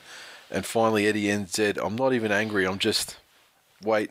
Yeah, I'm actually pretty angry. Hook still can't use a bench. Staggered. Hooker, really? He does make some odd selections, I'll give him that. He's got a touch of the geniuses about him. Supercoach. West Tigers 19 defeated the Canberra Raiders 18 at Campbelltown Stadium. Crowd of just over 9,000. The Tigers 19 came from a double to Nofaluma. Pat Richards also with a try. Braithen Nasta with a field goal. Not as good as the immortal field goal from back in the day, but I mean... It'll do. It'll do it. It was kind of ballpark area too, part of the field, left of the post and back pretty deep. Pat Richards 2 from 3 conversions and a penalty goal, and the Raiders 18 double to Branko Lee. Jared Croker with a try as well, 3 from 3 conversions, but critically a missed penalty goal. At which point Robbie ran up and asked him just how fucking useless he really was. And he responded in turn. And he had tears in his eyes. As usual. Before kick-off, and for the whole game, and after and during that kick. Yeah, it was a pretty gutsy win by the Tigers. I don't know that they're... Brave, Glenn, so brave. They were very brave. So very brave. So brave. Played most of the game with just 2 players on the bench and a large chunk of it at that with 1 player on the bench. So, very, very good performance. But as far as, they're showing that grit and the guts to sneak out a win when there was an injury to Tedesco in the first tackle of the game. They lost Jesse Sue to a fractured shoulder. He played most of the second half with that injury, and I was very impressed with their commitment to the cause. But they still do need to improve greatly to be able to put sides like Canberra away with a bit of comfort, because I don't think Canberra are as close to the Tigers at the moment as 1 point would indicate, as a 1 point victory would indicate. That was probably Braithen Nasta's best game for the club. It's nice to see him win us a game with a line drive field goal, but that's only part of what he's doing. But you can see him getting more and more actively involved in the play. So his steadying hand for Luke Brooks is one thing, but he's also contributing to the team as well, which is good to see. Just lastly on Croker's shot for goal, this was a hand of bruiser again, and hand of bruiser incited tears of Croker. He's mentally fragile, that kid, and the Tigers exploited it to their advantage and got the victory. The Raiders Tigers didn't have a great deal of ball. They completed almost perfectly in the first half, but second half they were starved of possession for large parts. But they still managed to, like I said, just grind out and a gutsy, gritty win. And they're really going to have to start getting their attack sorted out. I think they're definitely capable of scoring more points. Austin was good in replacing Tedesco, so I was pretty happy in the end. But we need to address it, of course, that Tedesco, to Dampon, to Dead-sco. Yeah, to Dead-sco. Yeah, he's gone from hot sauce to ice magic to hot sauce again, and now I don't know what you call him. Yeah, I mean, contact injury, broken patella. I'd be a lot more concerned if it was another ligament injury, to be quite honest. It's just one of those things. It's really ordinary luck for him, and I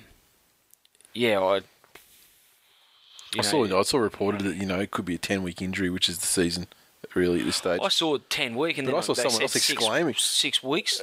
6 months. Yeah, I saw someone exclaiming like in shock on Twitter, like 24 weeks. Yeah, that was. What was that on last night? I think I saw it this morning or today sometime. Yeah, I think I saw it on one of the shows last night. And I thought, wow, that's a significant hit to the entire club, really, to the future. Oh, of the absolutely. side. He, and for it to come against Canberra with the recent history between him and them and all the rest of it, it's fucking shit luck. But I'm sure plenty of people will call him karma. Yeah, it could be karma. Canberra fans would no doubt be calling it karma. Oh, they probably would, but the thing is, we found with Manly, struggled without Brett Stewart for years, and they've only really put a solution to it, late last year and this year in Peter Hiku, and thankfully for the Tigers, the brave Tigers, so brave, so but brave, they're so brave, really are brave. They are the bravest of the bravest I've ever braved. That ever braved. Now, but thankfully, they have a ready-made solution almost waiting in the wings to replace Tedesco. In Tedesco Mark 1, Timmy Moulton is thy name. So sleep easy, Tigers fans, because the future looks so brave. At White Pie, Hot Sauce is a great player. It's just a shame his legs are made of Tim Tams and crumble regularly. I saw someone else call him biscuit legs. I was like, fucking hell.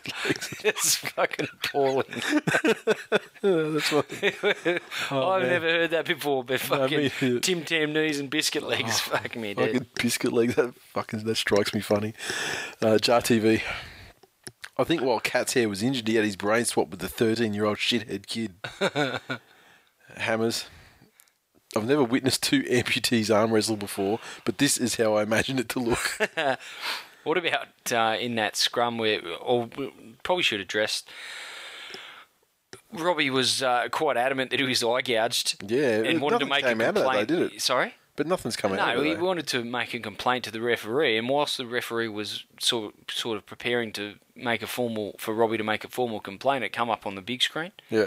Robbie's had a look at it, realised it was Shillington, who he's roomed with on tours, etc. He's gone, that's all good. And Shillington's standing next to him watching the same replay, going, mate, I didn't fucking know you were there.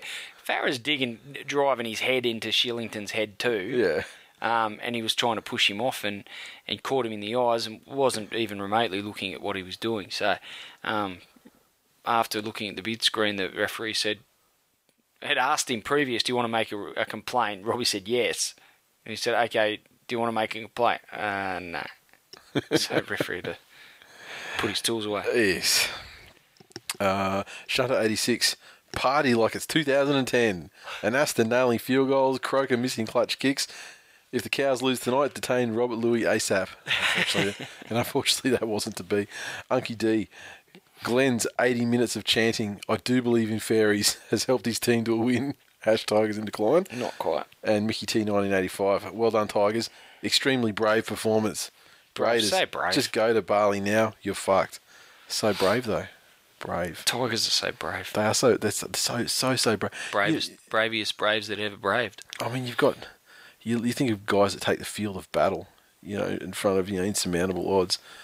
And then you think... Go on, Nathan. I like where you're going with this. And you think of someone who just has to basically play football and maybe suck it up and fucking breathe a few more breaths because they can't get a break on the sideline because of an injury.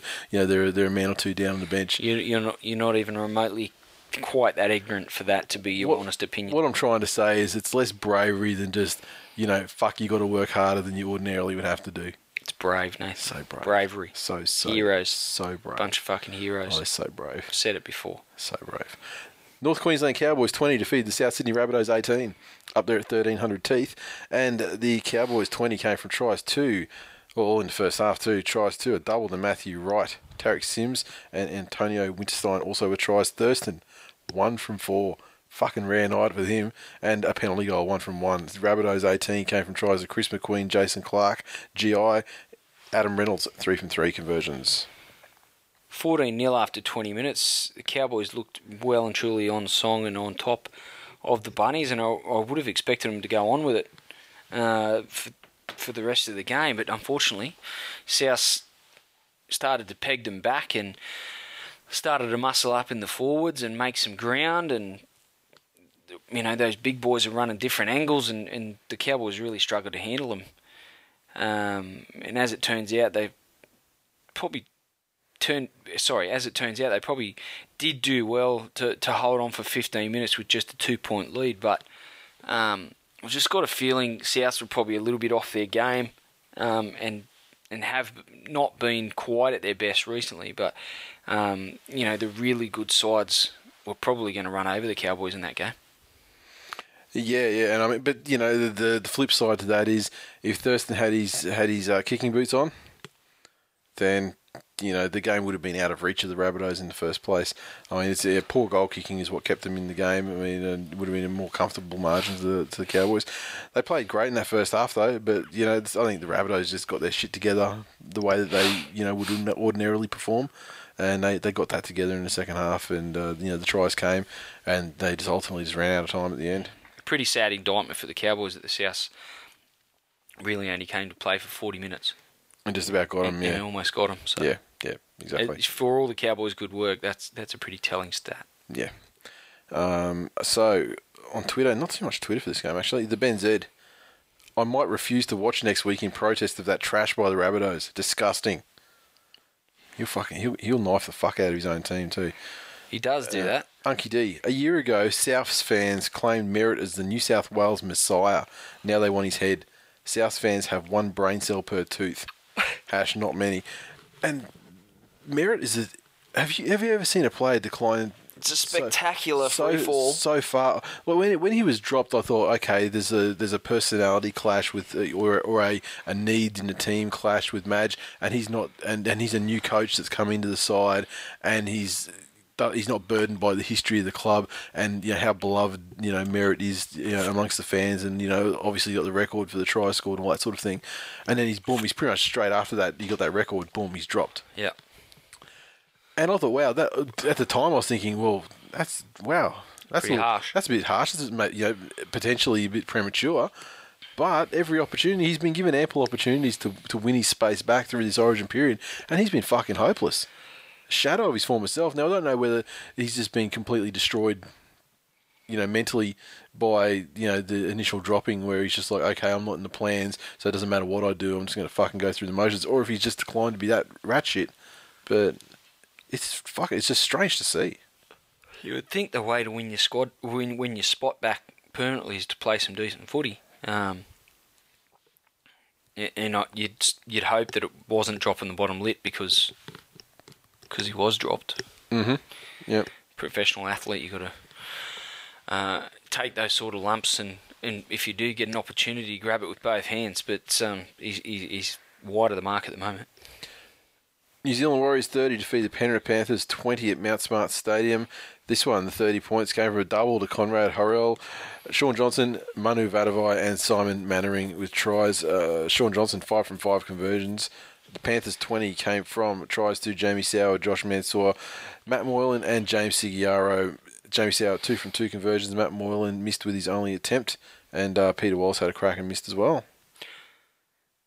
Conrad Horrell was great again in this game, and he's really striking some devastating form. I'll tell you what I like most about him is that whilst he can just run straight and hard, when he's at his best, I think he runs with the same sort of intensity, but puts a little bit of footwork into his game. And if you can get someone, on the out of someone, is on the outside of someone, or between two defenders, when you might have run the risk of someone making an arms tackle, then he's fucking unstoppable every day of the week. Oh, the way that he blasted through for that first try with Idris trying to fucking arm tackle him. Just, come on, son. You've got to fucking get right in front of him and get your shoulder right up under his ribs every single time, because he's... I don't care if you're like a stick in the spokes of a BMX bike. Just fucking throw your body in front of his quads or something, and just try and bring him down. He's since that scandal, to his credit, I was just going to say, since he got his dick sucked, he's been unstoppable. Which just goes to show, ladies, treat your man right, because amazing things can happen. If you go for a mic check. Sorry? Go for a mic check. Amazing thing could happen. Your man might start running over the top of people. Exactly. And that may be, useful in his line of work. Or it may not. I think Sean Johnson had a pretty good game. He's mixing it up nicely. And for all of, Benji's flaws as far as, creating extra dressing rooms and kicking out in the full and passing it to row 10 of the grandstand, he always did have a knack of picking up a loose ball here or being, Johnny on the spot, the right guy in the right place at the right time. And I think that's a trait that Sean Johnson has also.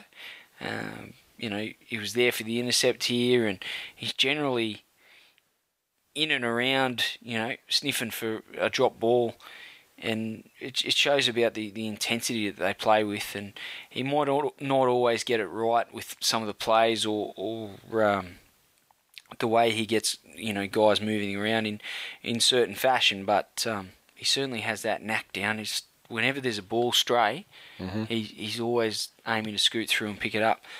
Pretty impressive try from an intercept for him too, as I mentioned earlier. But I was just I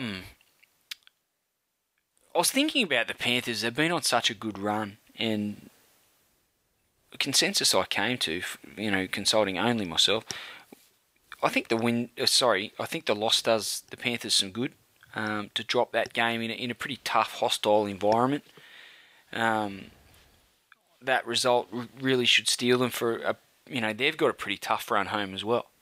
Because a bunch of the top 8. They've had an exceptionally easy run at the moment. They've been playing teams under them for almost the whole season. Yeah, so the next month of footy could make or break them. We saw how quickly the Dogs started to slip down the ladder with a couple of losses, and the same will go for Penrith. So they've had one here.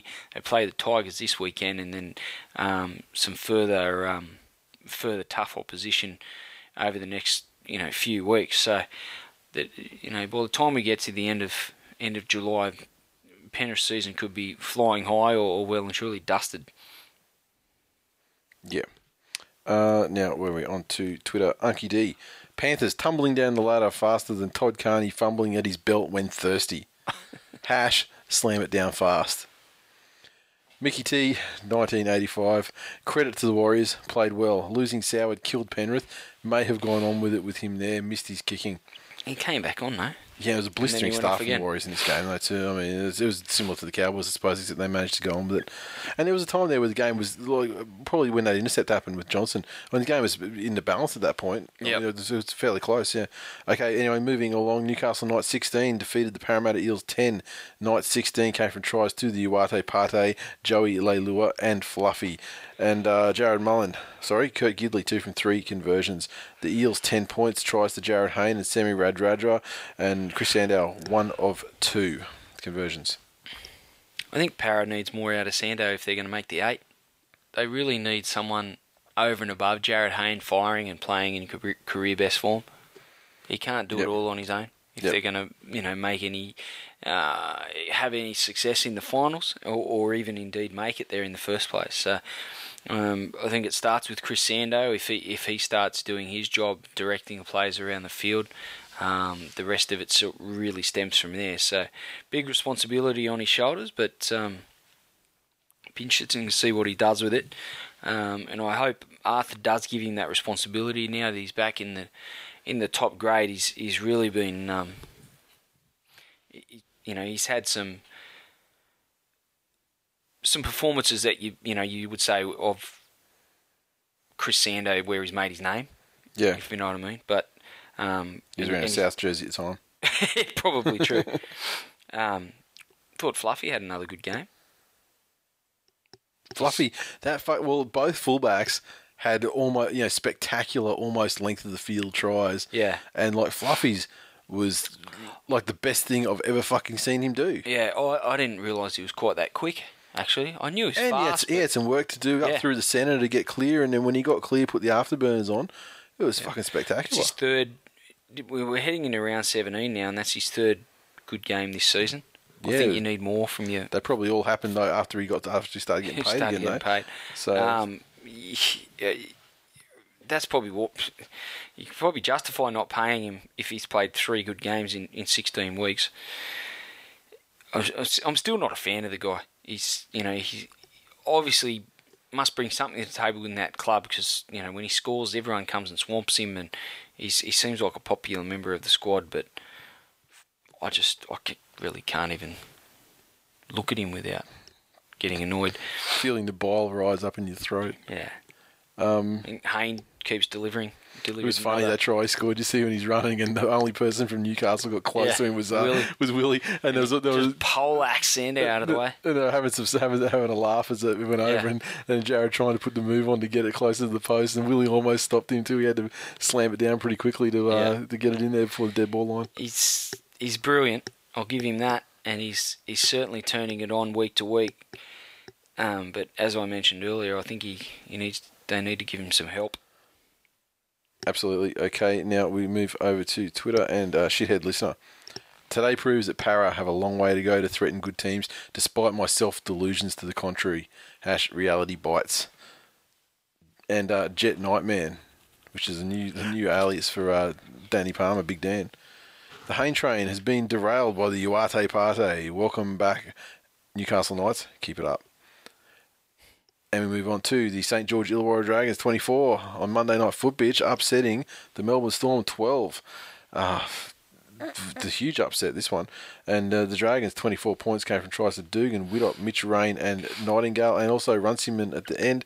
Gareth Widdop, 2 from 5 conversions. Once again, poor goal kicking made it closer than it needed to be. The Storm 12 tries to Billy Slater and Kurt Mann. Cameron Smith, 2 from 2.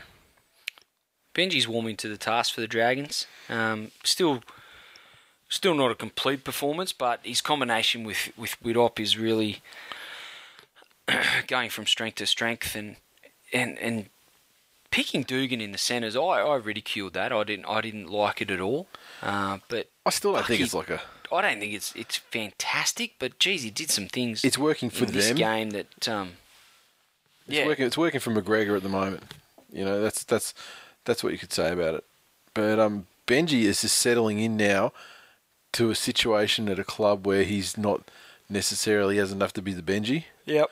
And so he's actually just settling down to be more of a role player and giving ball to who needs to get it. More of a Robin, not a Batman, as we've said before. Exactly. And then when you let Widdop be the Batman, the Dragons start to perform more like they did at the start of the season, where they won a couple straight and leading the competition briefly. That's right. It was good to see Widdop play that well against Melbourne, a team that probably knows his capabilities and could defend astutely against him, and would have been very prepared to handle whatever he threw at them. So really good performance from him. He got man of the match, and Craig Bellamy, was full of praise for him after the game as well. Something he would have taught Benji in this game is like just a sweet long passing out to the wingers, and like to that Runciman try, he's putting guys in untouched. Sisawanga had a fucking shocker on the wing there. Yeah, and you hear a Storm fan talk about, in general, about their players that need to be dropped, and Fanu is the name that comes up, but fucking Sisawanga, he was the guy. Fanua, he didn't have a fantastic game. He wasn't amazing, but he didn't get exploited anything like Sissa did.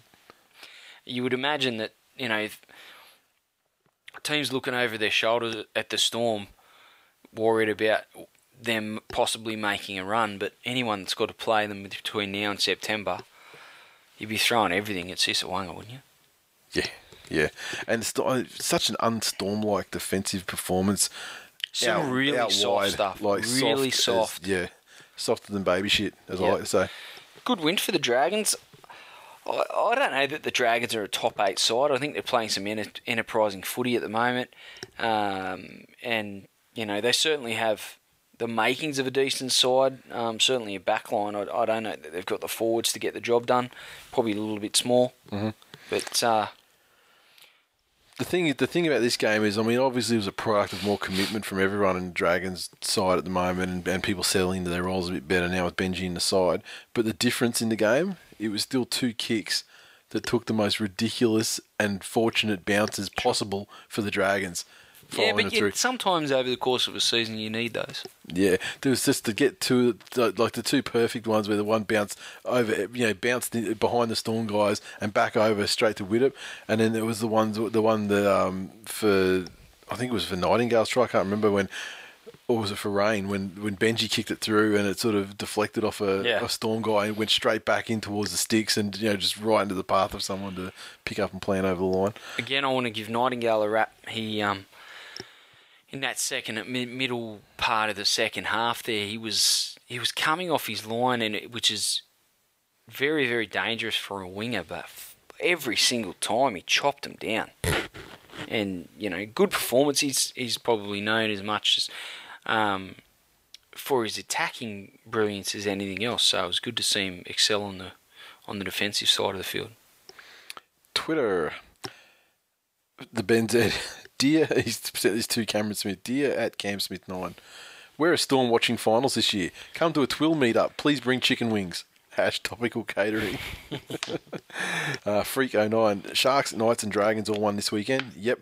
Players are definitely betting on the NRL.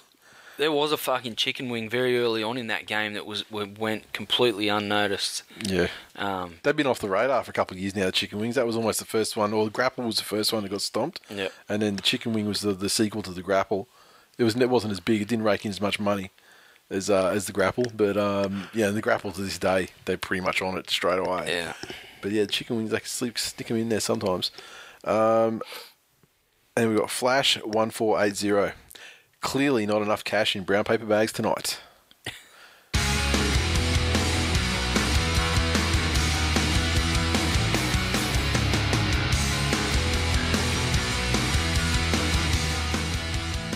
Previews. Another short. This is the last really badly Origin affected round of the year. I mean, I don't have the full draw in front of me. I imagine that next round is probably going to have some issues as well, but not as many. It'll be one of the more minimal buy having rounds, and that'll round out the buys for everyone for the year. Yep. But this one we got a lot of buys. We got the Broncos, Raiders, Storm, Knights, Eels, and Warriors all with buys, and the teams playing match of the round on Friday night once again. The Doggies versus the mighty Manly Sea Eagles at ANZ. Bulldogs without their Origin halves. Michael Ennis comes in at a 7. Fuck, surely he can't be your best option. Sea Eagles obviously missing Cherry. Jackson's a big fan of Cherry Evans. Yeah. Yeah. Saw him today. Shook his hand. He said. Yep. Had a little bit of fun. It was good. Yep. Doesn't have any issues with Cherry Evans. Big bit of a fan. It's good. Good to hear. It's impossible to have issues with Cherry Evans. I could think of a few. Not much other Origin involvement with Watmo. Well, we don't have Origin involvement given the injuries to Glenn Stewart and the suspension to Watmo. Those two would probably be in there otherwise. It was funny. I was just talking about this with someone today, and there's a lot of Manly people going, isn't it? There's almost like they were complaining, like, top on the table and only one person in Origin. And that's good. I think that's fucking fantastic. But if Origin was a free for all, and Kiwis could get in it and that kind of thing, and like if Jamie Lyon was interested, we'd be absolutely great because you'd see Lyon would be there, Matai would be there, Foran would be there, Cherry Evans, Watmo, Glenn Stewart. So it's just it's great that we get away with one guy. And I mean, Little John's done the job before. I mean, we've said in the past that he's not really a Cherry Evans sort of player. He's more of a Foran, like a Little John Cherry Evans combination. Certainly losing stuff, but not to not massively. But we do miss Cherry Evans when he's not there. However, you do have the added advantage that this could be one of those games where Kieran Foran goes into beast mode and just wins the game on his own. Now, last time we played the Doggies, they actually had their Origin guys in the side, right? It was after an Origin game. It was like I'll take your word for it, but I can't remember. I think it was, yeah, because I remember there was some umming and ahhing on whether Reynolds would play or not, and he was a go at the end. So it may have been after the first game, let's say, for argument's sake. We touched the fuckers up 32-10 or something of that nature, 32-12. This time, yeah, we don't have Cherry Evans, but the rest of the side's in great form at the moment. The rest of the side, there's a lot of structures in that same side that are well intact, particularly left side, best side, with your Matt Hayes for and Justin Horrocks out to Tafua, Brett Stewart chiming in, lethal. I think the Bulldogs have got the stronger forward pack, but if the Sea Eagles can get involved in that arm wrestle and at least hold their own, then I think Kieran Foran will then take control of the game and get the ball out to those guys, and then Brett Stewart in the middle of that, I think it'd be too much for the Bulldogs to handle, and the Eagles will win by 1-12. 13 plus, says the people in the know. St George Illawarra Dragons take on the North Queensland Cowboys on Saturday at Jubilee. Dragons coming off a pretty good win. Cowboys... Sans Thurston and Scott. Yeah. Scott through injury, of course. And, oh, mate, what's his name? Tamau as well. Into Origin. Not travellers at the best of times. No, look, There's no legendary stories being sung about the baby Cowboys, is there? No, definitely not. And away from home, it all adds up, I think. If Widdop and Marshall can keep this combination blossoming, I think they might be able to expose enough holes in the Cowboys' defence to get away with a win. Robert Louis back in the side, given Thurston's out. Robert Louis playing in the 5/8, so Louis Calm's going to play a factor as well. Yeah. But also, just run people at Louis all night. There's fucking 3 tries through that prick every time he takes the field. So just, treat him like an Ashford and bend him over like his name's Blake Ashford, I say. And I'll be tipping the Dragons to win that one. Sydney Roosters take on the Cronulla Sutherland Sharks. Now, the Roosters were fucking late getting the team out. I don't actually have it in front of me. Yeah, I gave them to like 6 o'clock and they still hadn't had it out. It's reasonably full strength. Obviously, Maloney and Pearce are there, Minicello. Yeah, they the loss of Cordner. Of course, yeah. Cordner. Jennings. Well, Jennings is hurt. And he's hurt, and then through injury, and then Tupou into Origin.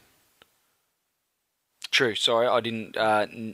Nene McDonald. Yep. On the wing there, but look, it's still a side boasting Minicello, Orbison, Kenny Dowell, Tuivasa-Sheck, Maloney, Pearce in the back line. Look, you would have to think they've... And given the Sharks... Orbison's rubbish in the back line. Sharks have sacked a coach, and generally when you say that a team sacked a coach, they come out the next week and generally beat their opposition. But the fact that, they've dragged coach from under 20s, I think the Sharks are a rabble, and the Roosters will give them a fucking absolute God Almighty hiding. Look, this could get 50, 60. Who knows? That game against the Broncos, that was an aberration, and that was players responding to the charges from their captain that they hadn't been giving 100%. Yeah. And they only gave 100% for 26 fucking minutes of that game. So, that's exactly. And that was just enough to beat a side that loves to choke, essentially. So, they will choke. If you give them the opportunity to choke, they will fucking take it every time, without question. So, yeah, I don't put any stock in that win. They've lost their star player now as well, as far as creativity is concerned. It's good to see old Manu Brown getting a starting position, given that I bought him as a cheapie in Supercoach. It's good to see a chance for him to earn some points for me. But it's a halves combination that's not going to strike fear in the hearts of any opponent. Sending ball out to a back line that doesn't really strike fear into any opponents either. The only thing they could do to make their chances worse in this game was to recall Ashford, but that hasn't happened. So the Sharks will only lose by about 38. West Tigers take on the Penrith Panthers on Sunday afternoon footy. This one, obviously, Blake Austin, he's come in at fullback to replace the injured Tanampon. To Dead's go. Joel Luani replaces Robbie. Marty Tapau replaces Woodsy in the front row, and Keith Lalia replaces the injured Tim Simona in centres. So a bit of a reshuffle there for the Tigers. I think it all comes down to how well Austin can combine. He's much more of a ball player than he is a runner of the ball. He's very good when running the ball to the line, but chiming in from fullback and being a link man, yet to see it from him. He's certainly got the passing game, but whether his timing is there, and then defensively you've got, him being expected to do a fairly important job there at the back. So big responsibility on Blake Austin's shoulders. He hasn't let the team down once this year, but I meant to tweet him and ask him how many games he's played at fullback in his career. Yeah. I wouldn't imagine it'd be too many.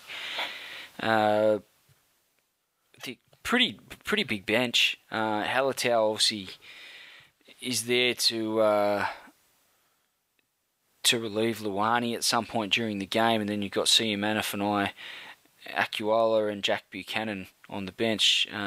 James Gavay still not back, still playing New South Wales Cup. Yeah, well, until last week. Sorry? Last week he rocked up 35 minutes late and got dropped. Yeah, right. Is that what the issue? I heard there was an issue there. So. I don't know why he rocked up 31, but people were saying he turned up drunk or something like that. But then I just heard that he'd rocked up 35 minutes late. Okay. And was subsequently dropped. Yeah, and rightfully so. You know, there's an expectation. Gavay needs to fucking sort himself out. Well, he was the guy that was a real catalyst for our forward aggression. So the sooner we can get him back into a good headspace and back into first grade, the better. But you know, if that's his attitude at the moment, then New South Wales Cup's is probably the best place for him. Very worried about this game. Very, very concerned. Not just because Robbie and Woodsy are out.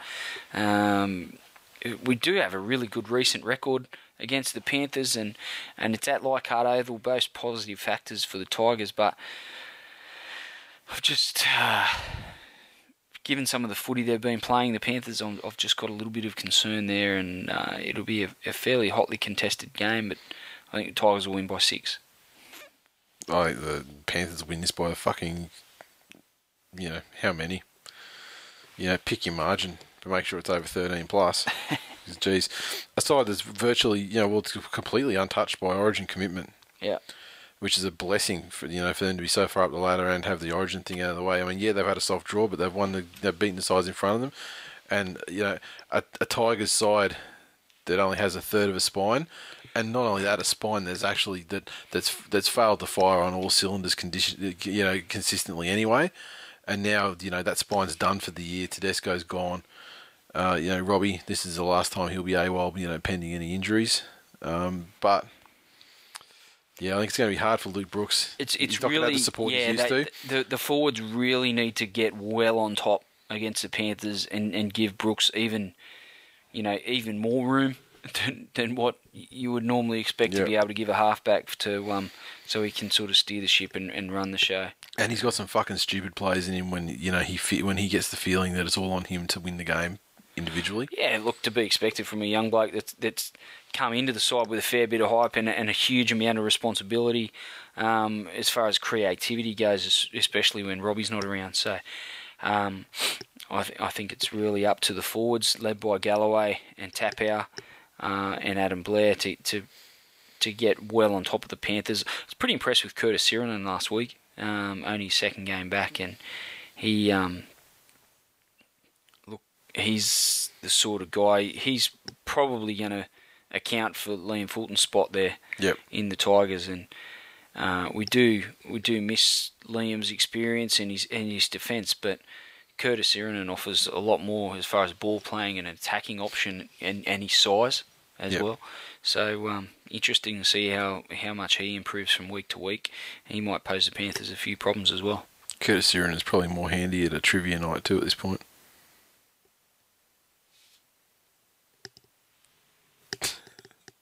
Than Liam Fulton. Oh, fuck. It's way too late to be cracking that, son.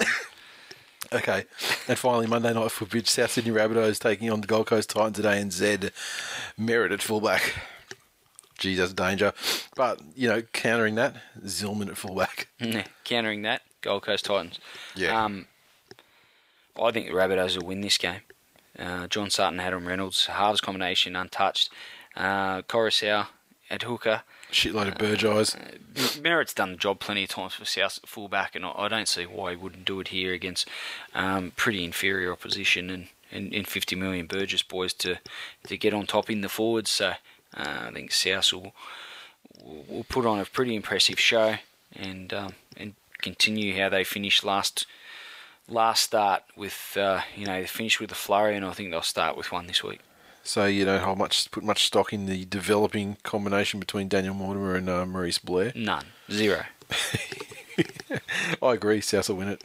But, it's Monday Night Football and, shit happens. It's always, the underdog always has their chance. So who knows?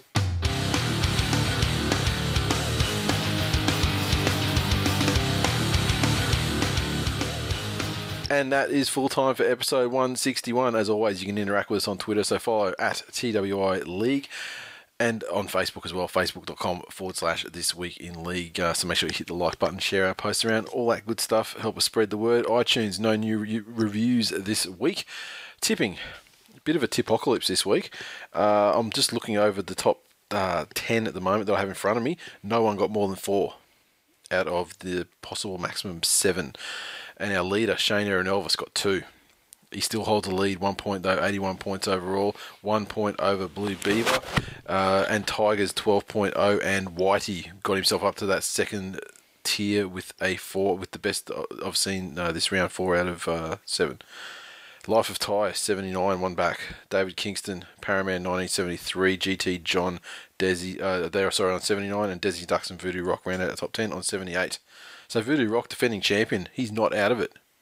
3 points off the lead, not out of it. Impressive. Yep, and Fantasy.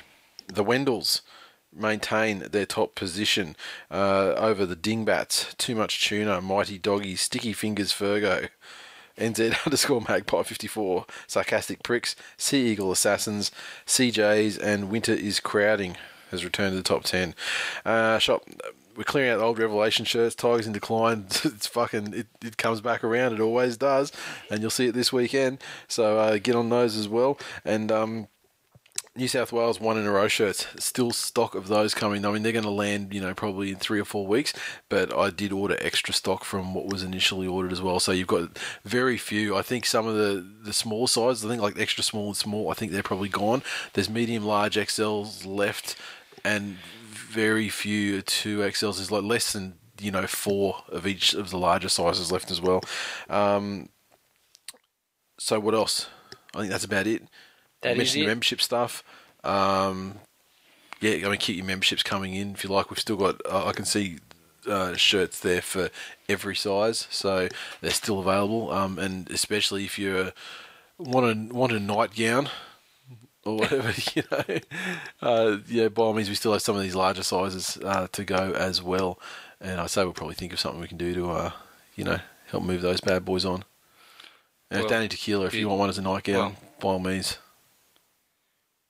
you get it free. My idea to get rid of the memberships would be to have people actually put their hands in their pockets and buy them. Yeah, I would like that as well. But we need to find, people with certain physical dimensions. I mean, we certainly have all the small sizes available still but we're talking about the Husky 3X, 4X gentlemen. We do have some Husky gentlemen listening. If you're listening and you haven't bought a membership yet, and there are a number of you, get on there and check the sizing, and you'll see that we are friendly to the Husky gentlemen. I mean, there are not many people that go to the extent that we do to accommodate as many sizes as we possibly can. That's right. So do us a favour and buy a membership. Exactly. And we'll love you forever. Word. All right, that's it. We'll not piss in your mouth. Or our own. Ever. I solemnly make that promise. I concur. All right, see you next week.